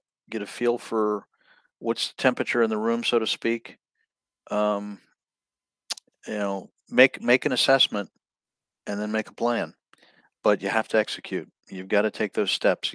Somebody else can't do it for you. Yeah. Oh, Matt?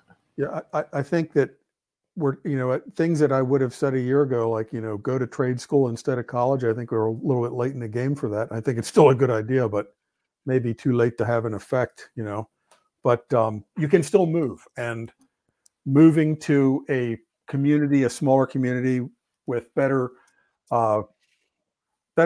food growing potential, water potential. I mean, if in an event of a complete cutoff, you don't want to be in a place where the food's all imported, because it's going to stop.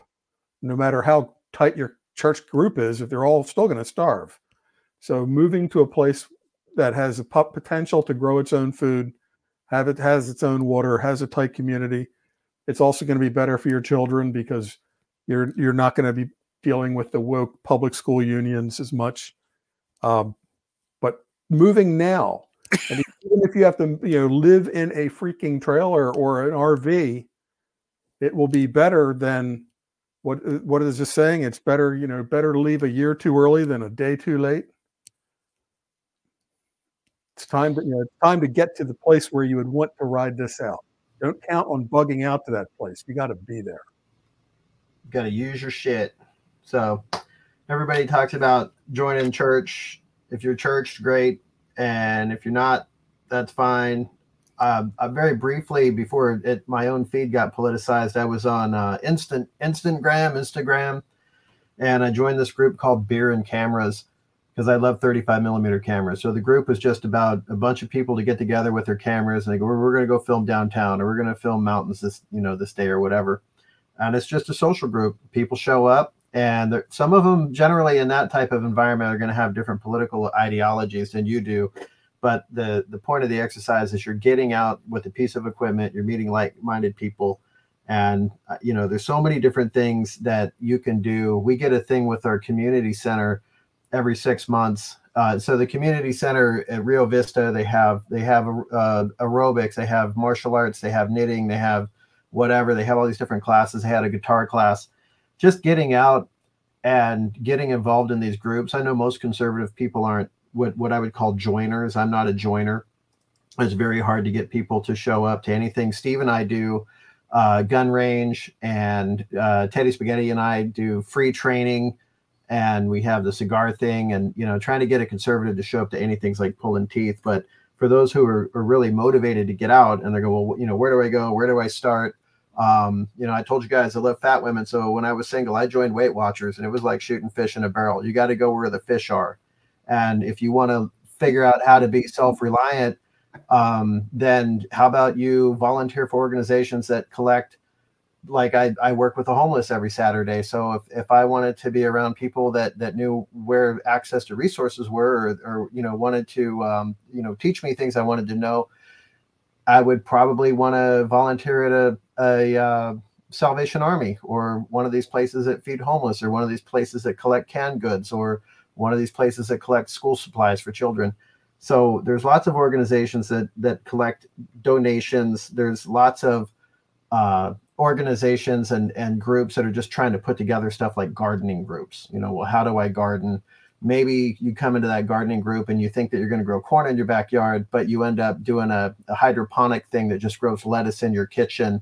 And you go, wow, I can turn over enough lettuce to literally feed myself lettuce every day with, just a couple of square feet of counter space. So you have to go off of the internet to where people are that can show you, well, this is what you get. Don't get that. Oh, and look, I got an extra one I don't use anymore. You want this, Matt? Oh, sure. Thank you. So there's knowledge out there, and there's people that are seeking knowledge, but you have to get out from the safe side of your keyboard and go look for it. Something that just occurred to me also, and it won't work for everybody, but it's a tremendous force multiplier if it applies. You may need to have a pre-existing friend in a fire department or police department, but depending on your own county rules, it's probably not going to be a city thing. But there are auxiliary and deputy and reserve police and fire departments, but it gets you in the door where you're in their comm chain. And that can pay huge dividends. That's an excellent comment. You may not, maybe like once a month I go on a patrol somewhere, but you got the comm sheet, and maybe they give you a radio. And that can be the big difference. When the balloon goes up, those guys are going to be structured all different. It's going to be, like the Wild West, and all the deputies are in the posse. Yeah, Maricopa County I was a posseman for the 15 years of that program, and you're right. And at the time, it was all bright red Arizona, right? So the state emergency operations center, the Maricopa County Sheriff's Office, the local police departments, they all had some type of explorer program or reserve deputy program or posse program. And there's a lot of cross pollination as Definitely. well. So, as cities go woke, that's the very first thing that they go after. That's the very first thing that Sheriff Paul Penzone eliminated with Maricopa County, was that very close binding with the civilian population, specifically to break that link. That's what Marxism. Reason to go more rural than less. Well, I'm sorry, but I'm still back. I joined Weight Watchers, and it was fish and Yeah. barrel. I haven't got past that. I was a Cavalry Scout, sir. I mean, I got nothing my to say mission's to that other where the than objective is. if I could just harness that energy. My I'm God. dating since 1980, so Those are all very good. That was a very good point because there's a lot of dividends that come out of that. And I talk about this stuff all the time, but it's something else for somebody else to put it out. And a lot of people that talk to me and reach out all ask me, how do I get involved? Where do I get involved? And how do I meet people in my area? I'm surrounded by liberals. I mean, I get that on a regular basis. And you're right. You're kind of limited by your situation, but I think if there's a will, there's a way, and there's other people in your area. And it's just a matter of exposing yourself to enough external groups to be able to make those connections. I mean, that's my view of the world. and I think we're those people listening, following this podcast, this type of show, we're ahead of the game already because we don't have rose-colored glasses on.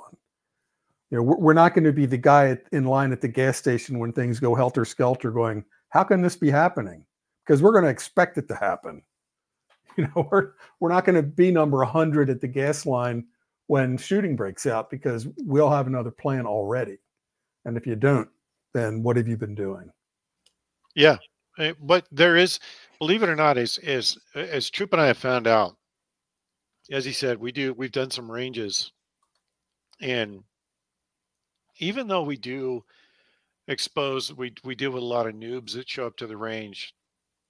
There are people that show up and say, this is, I had to drive an hour or 2 hours to get here, but this is the only people around me that, you guys are the closest around me. And I have a hard time believing that. I think there's conservatives everywhere. And I think there's people like that do listen to this that are surrounded by people that are also awake. It's just a matter of opportunity to find them. And that's the hardest part, right? Is sometimes making those new connections are the hardest part of the entire endeavor. But and the funny thing is that in my neighborhood, just in the last, so I have 4 adult family homes here, which cater to folks that are end of life. They're not hospice centers; they're basically adult care. And just in the last, I don't know, 2 weeks, I've had a bunch of people that work at those places walk over and strike up conversations, as well as new people to the neighborhood because they figured out who the military guys are already. And that's the interesting side of those conversations is they all ask the same thing: where do I go for information? Where do I go to meet people in my area that are awake to what's going on? So yeah, I really recommend Jack Lawson's books, the Civil Defense Manuals, and anyway, the idea that you have to defend your neighborhood. You can't defend a stick-built house in the suburbs. Just you have to rally your people in the neighborhood to turn it into like a little fortified medieval village at any scale and level. And to do that, you're gonna have to pre-identify the people that are your future cadre. So it's enlightened self-interest to get out and meet your neighbors. You have to know your neighbors for the week. You have to know the weak points and you have to know the strong points. Jack Lawson, and it's like the Civil Defense Manual, and he had another book before that's out of print. But you have to know your neighbors because when things go completely crazy in the downtown and the supermarkets are all on fire and you have your first community meeting, you're going to want to already know, okay, these are like the 6 guys I've already had a conversation with. So we're going to kind of guide this meeting. So the 20 or 30 normies that are there that are looking for guidance, there's already 5 or 6 of you that have an idea of where you're steering this. I say become a PC, a precinct commitment, or a precinct delegate. I know Steve and I have discussions about this all the time, but I do a lot of door knocking, which I despise, by the way. But going out and getting people registered to vote, communicating issues, getting them to show up to some of these community meetings. Sure. It's important work, and you do learn a lot about your neighbors through doing that.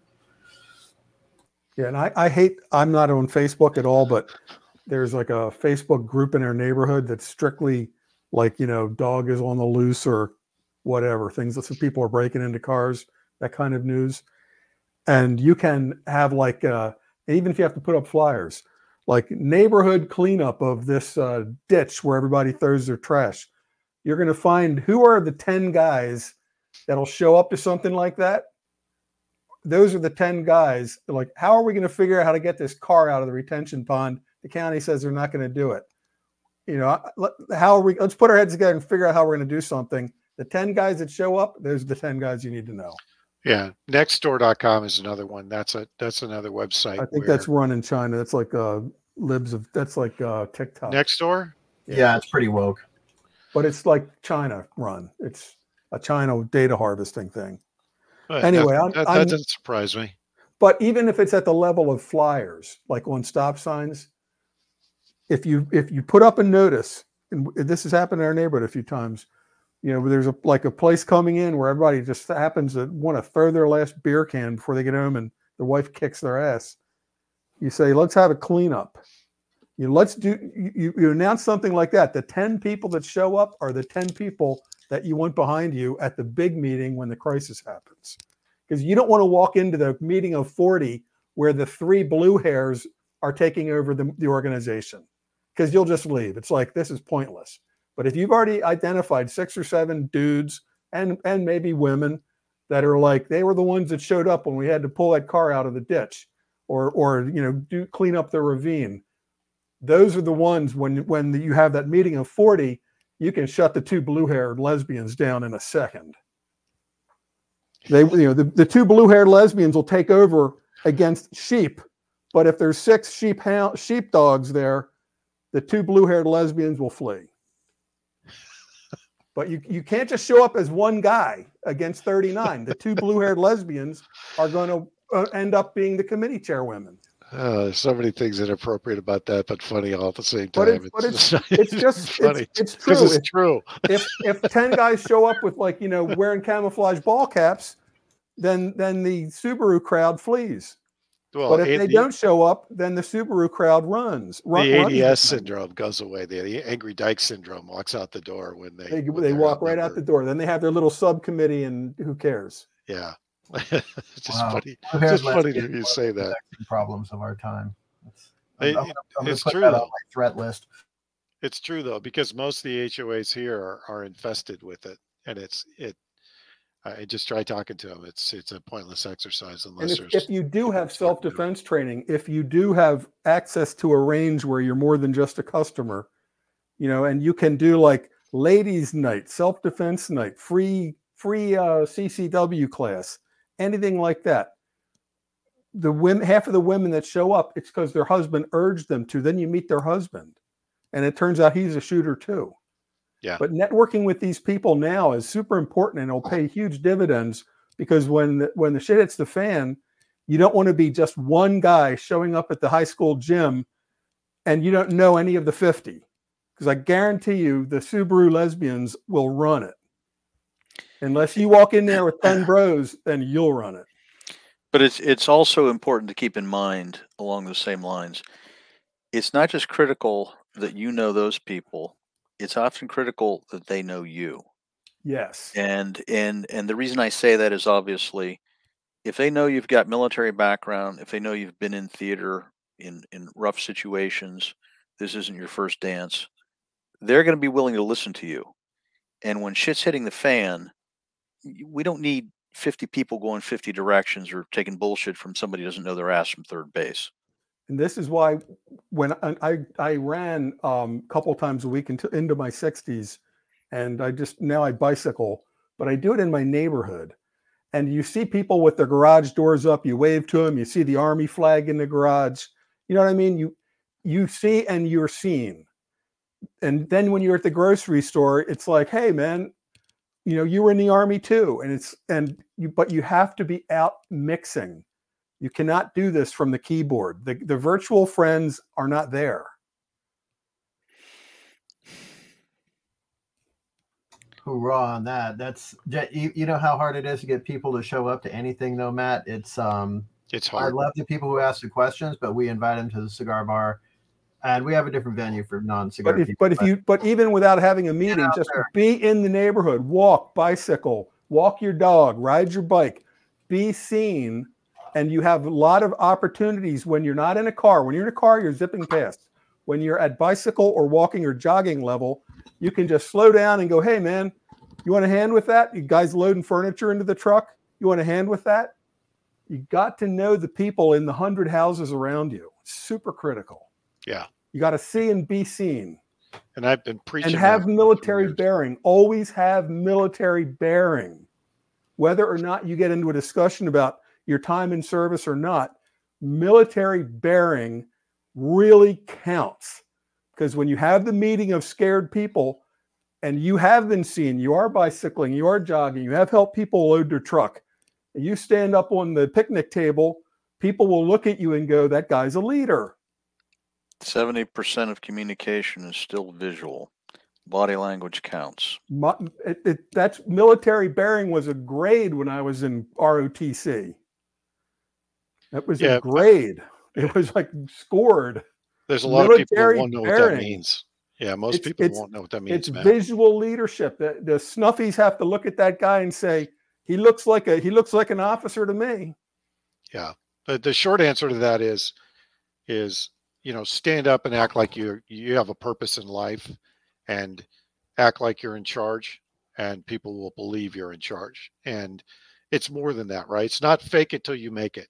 It's stand up straight, have some cojones about you, get your man card back, and be out front and lead. And that's different than you can't wait. Yeah, you can't wait for John Wayne to show up. We got to be John Wayne, and that's why we were in the military. We were subordinates, we were superiors, we were in stress, we were in crappy weather, dangerous places. We saw people die for a variety of reasons, or friends did pass away in service, and it's like we know how people deal when they know it's for real. I was on submarines, and those guys, just as a passenger, those guys were like war footing, and I'm sure it was the same in the Air Force and bomber wings, things like that. These guys, it was not a freaking game. No. They had their war face on every second. They were like, with the sonar headphones on. They had their war face on. It was not a hypothetical. And we are the ones that we came out of that. We came out of that. And we owe it to the rest of the people to that didn't go through that kind of stress, that crucible. We owe it to the rest of the people to provide that iron in the fire that they can be attracted to make a bigger, a stronger little structure. But it's not just it doesn't just come out of the ashes all by itself like a virtual reality hologram. Somebody's got to stand there and say, if nobody else is a leader in my neighborhood, it's got to be me. You can't just take care of your house and the hell with everybody else, because your house isn't bulletproof. No. And that's the other part of it too, is most people don't think, oh, I'm just going to stay home and defend my house. If 30 guys are coming into your house, you're not stopping them. Yeah, we're just throwing Molotov cocktails at it. Yeah, you got to have a bunch of people that are willing to defend your entire neighborhood if you want to keep 30 people out. And that's right. The other piece too is, you can't just be in charge. You got to have people organized into what they're going to do. Like you guys we're going to rotate people that are going to be on watch. We're going to rotate people that are going to be on the, QRF, quick reaction force, et cetera, et cetera. So all of those things matter. And now you have time to do that now and start having those conversations, but you have to get involved in your community. But we, the people listening to this, we have to be the catalysts. Yes. We can't plan on somebody else is going to have a program that we're going to join. It may, if it happens, great. But if it doesn't, you can't just, be floundering around in quicksand. You have to be the guy that other people will say, I'll follow him. Since nobody else has an idea, that guy has an idea. I'll follow him. Then we'll go to committees. Who's on the food committee? Who's on the, gate guard community or watch? But it has to start with somebody standing up and saying, and get that cadre. That's why you got to be out and be seen. those 6 or 7 other men that maybe you never went shooting with or anything, but when you have the crisis meeting, they're going to come over and say, hey, man, I remember you from that meeting about such and such. And you've now got a clique that is stronger than the 2 or 3 liberals that are going to try to say, but we have to take in the migrants. It's our duty. You know, before the shooting starts, people will listen to that. After the shooting starts, if that comes up, bang. Yeah, that's right. Yeah. Did Yeah, you, your car's not driving anymore. Anybody else want to talk about immigrants? Anyone? Yeah. Anyone? Yeah, I mean, that's So sorry, that's the- how that's going to go. the military bearing, I think for non-military people, think of your grandpa or whomever. It's that kind of soft-spoken, calm assertiveness that you go through when, like we have legislative district meetings in a building that we share with a bunch of other groups, and every time I walk in there, the church or the Rotary Club or the whoever was there before, they have their chairs set up and their table set up a different way, and everybody knows what needs to be done, but nobody's setting up chairs. Like if I show up and there's 20 people in the room, I would think that at least 5 of them would be reorganizing the room, and we got to get it done. So I just start setting chairs up and go, hey, we need to get these tables out of here so we can get the chairs up. But if you're leading and you're acting and you're doing, people are going to follow suit. And you don't, I don't command, I don't order, I make suggestions while I'm doing stuff. And it's really apparent, I think, for anybody to see if someone is saying, hey, Matt, we need to secure the perimeter. Dave, can you get some people to go dig a trash pit and then, maybe teach somebody to to separate the plastic from the wood or whatever. And now everybody's involved in a solution that's focused on a common objective. Now everybody's working together because you're really just kind of influencing. You're not commanding. You may be leading, but you're a leader when people come to you and ask you questions. You're not a leader if I'm 6'2" and you're 5'4" and I yell at you to go get me a trash bag or whatever. You're going to do it, but that doesn't make me a leader. No, So, but in terms of for people that haven't been in the military bearing part of it is stand up straight, look people in the eye, speak directly, don't speak out of the side of your mouth. Simple yes, no, tell the truth, be a straight shooter, shake hands, never lie, never weasel, don't overpromise. It all pays dividends. Yeah, and I'll second that. And the short answer to what we're all saying is there's no room for betas when this kicks off. So get your man card back, grow a dick, and be out front. Say what you mean what you say, and do what you say. It's a very simple equation.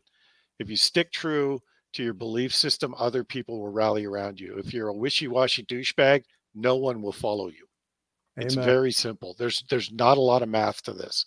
And I know people are going to go crazy in the comments, which that's fine. But all right, closing comments. Let's start with you, Matt. I can't think of anything else. I mean, it's going to happen this year, I think, and the time for class and education is almost over. Dave? I think there's a practical side to the conversation that we just had. Identifying people with critical skills like medical skills or construction skills or mechanic skills, those are obvious things to look for in people. But you also have to look towards character and trust.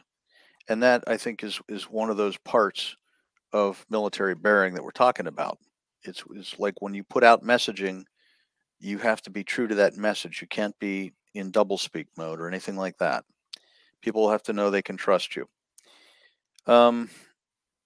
Yeah. So I think people need to use the time that we have at hand. It's like Steve, you said something in your last sit rep. You said we're not going to get this time back.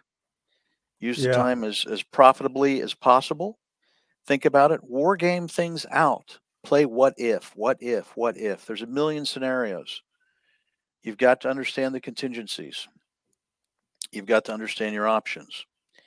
You want to think, you guys were talking about these situations, and I was thinking about the outlaw Josie Wales when the group of travelers, congealed as a group to defend themselves against the federals that were hunting them down in Mexico. And Steve, you were talking about, okay, we're going to go out here. You're going to be the maneuver element, and so and so is going to do this. And I just think about Clint Eastwood talking to people about, keep that fire going so you can slap iron on it if something, and cauterize something if things get hot. That was just such a great little community defense. It's a terrific film, top to bottom. But anyhow, it's people need to use this time to best advantage. I find personally that I had literally the first handful of people I encountered at work today. We're talking about the election. We're talking about the circumstances. We're talking about what's coming up this year. People are getting focused. Take advantage of it. Don't be afraid to be labeled as some conspiracy nut. Everybody's thinking about these things. You've got to take the initiative. Yep. Amen. True. Well, I'm always going to say you should have a minimum of 15 gallons of fresh, ready to drink water in your home, away from cleaning supplies, pet food, cat litter, and 15 gallons is a minimum, and not your pool and not whatever, but actual ready to drink water. But a lot of what we've been experimenting with, everybody talks about food, and I mean, I assume anybody who's not at a subsistence level of existence has some kind of can of garbanzo beans in their pantry that they're going to eat when they're hungry. But I've been experimenting a lot with all those dry things that I have in my food stores, the barley, the whole barley, dry beans, brown rice versus white rice, making bread, pasta, tortillas out of flour, making stuff, cooking stuff that isn't dead food that's in a box or ready to eat or out of a can.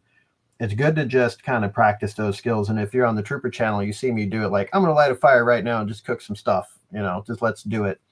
But I see a lot of, we don't sell the dehydrated Bitcoin and bomb shelter beans on any of our channels because we want people to learn. We don't want to just sell them bullshit.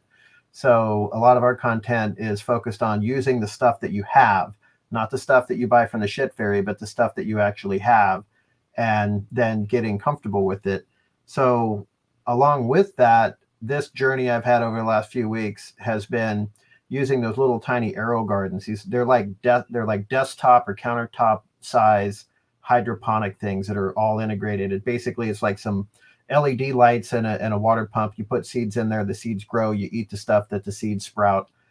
You can also do this with the sprouting, where you put seeds in a mason jar. Basically, you put some water on it, they sprout, you eat the sprouts. And getting over that, because if you buy the same sprouts in a plastic container at the grocery store in the organic section, you're like, oh, look at these delicious, nutritious things.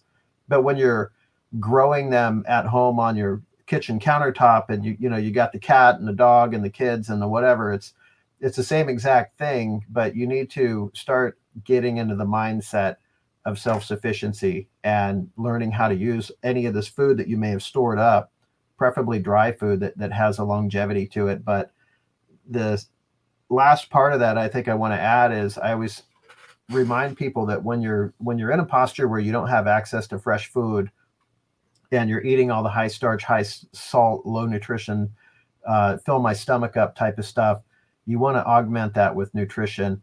And I don't want to say, buy this multivitamin or buy that, but I will say this: you should be augmenting any food that you eat with some type of nutrition, vitamin supplements.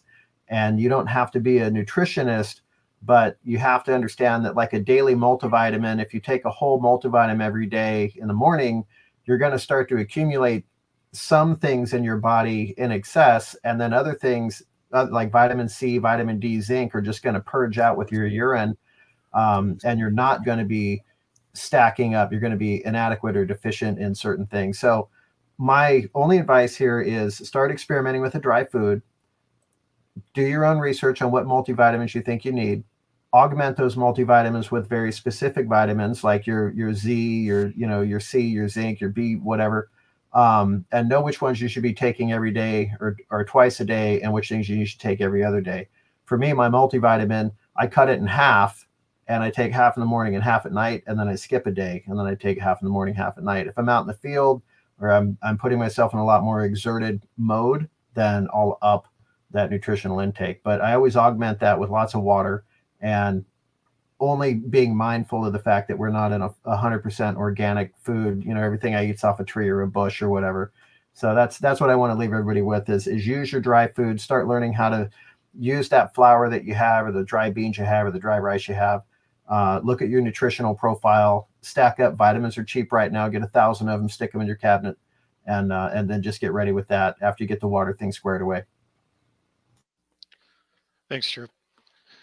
And a couple of admin notes before I dive into my my last comments. If you hit the thumbs up, that tells Rumble that to spread this and put it in the algorithm and moves it to the top so more people will see it.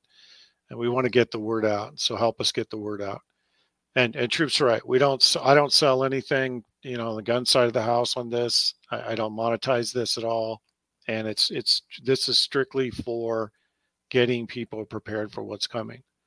And to that end, what you've all heard, if you listen to Monday's show, I talk about everything we just talked about on Monday's show from the perspective of making human connections. That's the most important thing, because we don't have a lot of time left before this kicks off. Whether that's a month, 2 months, 6 months, or a year before this kicks off, that's not a lot of time. And you should use that time wisely. I've made it a point to reach out to people every week and tell at least one person every week what I feel about them and how much I care about them. And I'm going to keep doing that until the balloon goes up and probably after, because you don't know how long you have left or how long this is going to go once it starts. So make the most of it. And I meant what I said about getting your man card back. There's something to be said for strong people out front. And you're not always right. That's why you coordinate with other people. And Troop's right about leadership. It's not about barking orders. It's about being the calmest person in the room when everybody else is losing their minds. And, I raise the volume on the show off and on, mainly to get people's attention. But Troop will tell you, that's not how I am in real life. I very rarely lose my patience in real life. But on the show, there is a certain amount of emphasis you want to put on things to keep people's attention. You heard Matt do it tonight. You've heard Dave do it. Well, kind of. Dave's not really the I lose my shit kind of guy. But that day is coming. And with the right motivation, I could lose my shit with the best of them. All right. Well, I'm going to hold my breath on that one. I can bring hell and hell. All right. I'm waiting for your head to lift off your body and what that topic's going to be. But again, I appreciate all you guys jumping on. I know no problem. It's late for you guys on the East Coast. I appreciate you guys taking your time to do this every week. I know the audience really, really, really appreciates it, because I get the emails, and I've gotten a barrage just since we've been online. But if you hear me say anything tonight, is that all of us are doing this to help get people ready. We're not doing it for any other reason. So help us help you, help us help you, and go out and make human connections and lose the fear. God bless everyone. Have a good night. One team, one fight. Good night. Good night.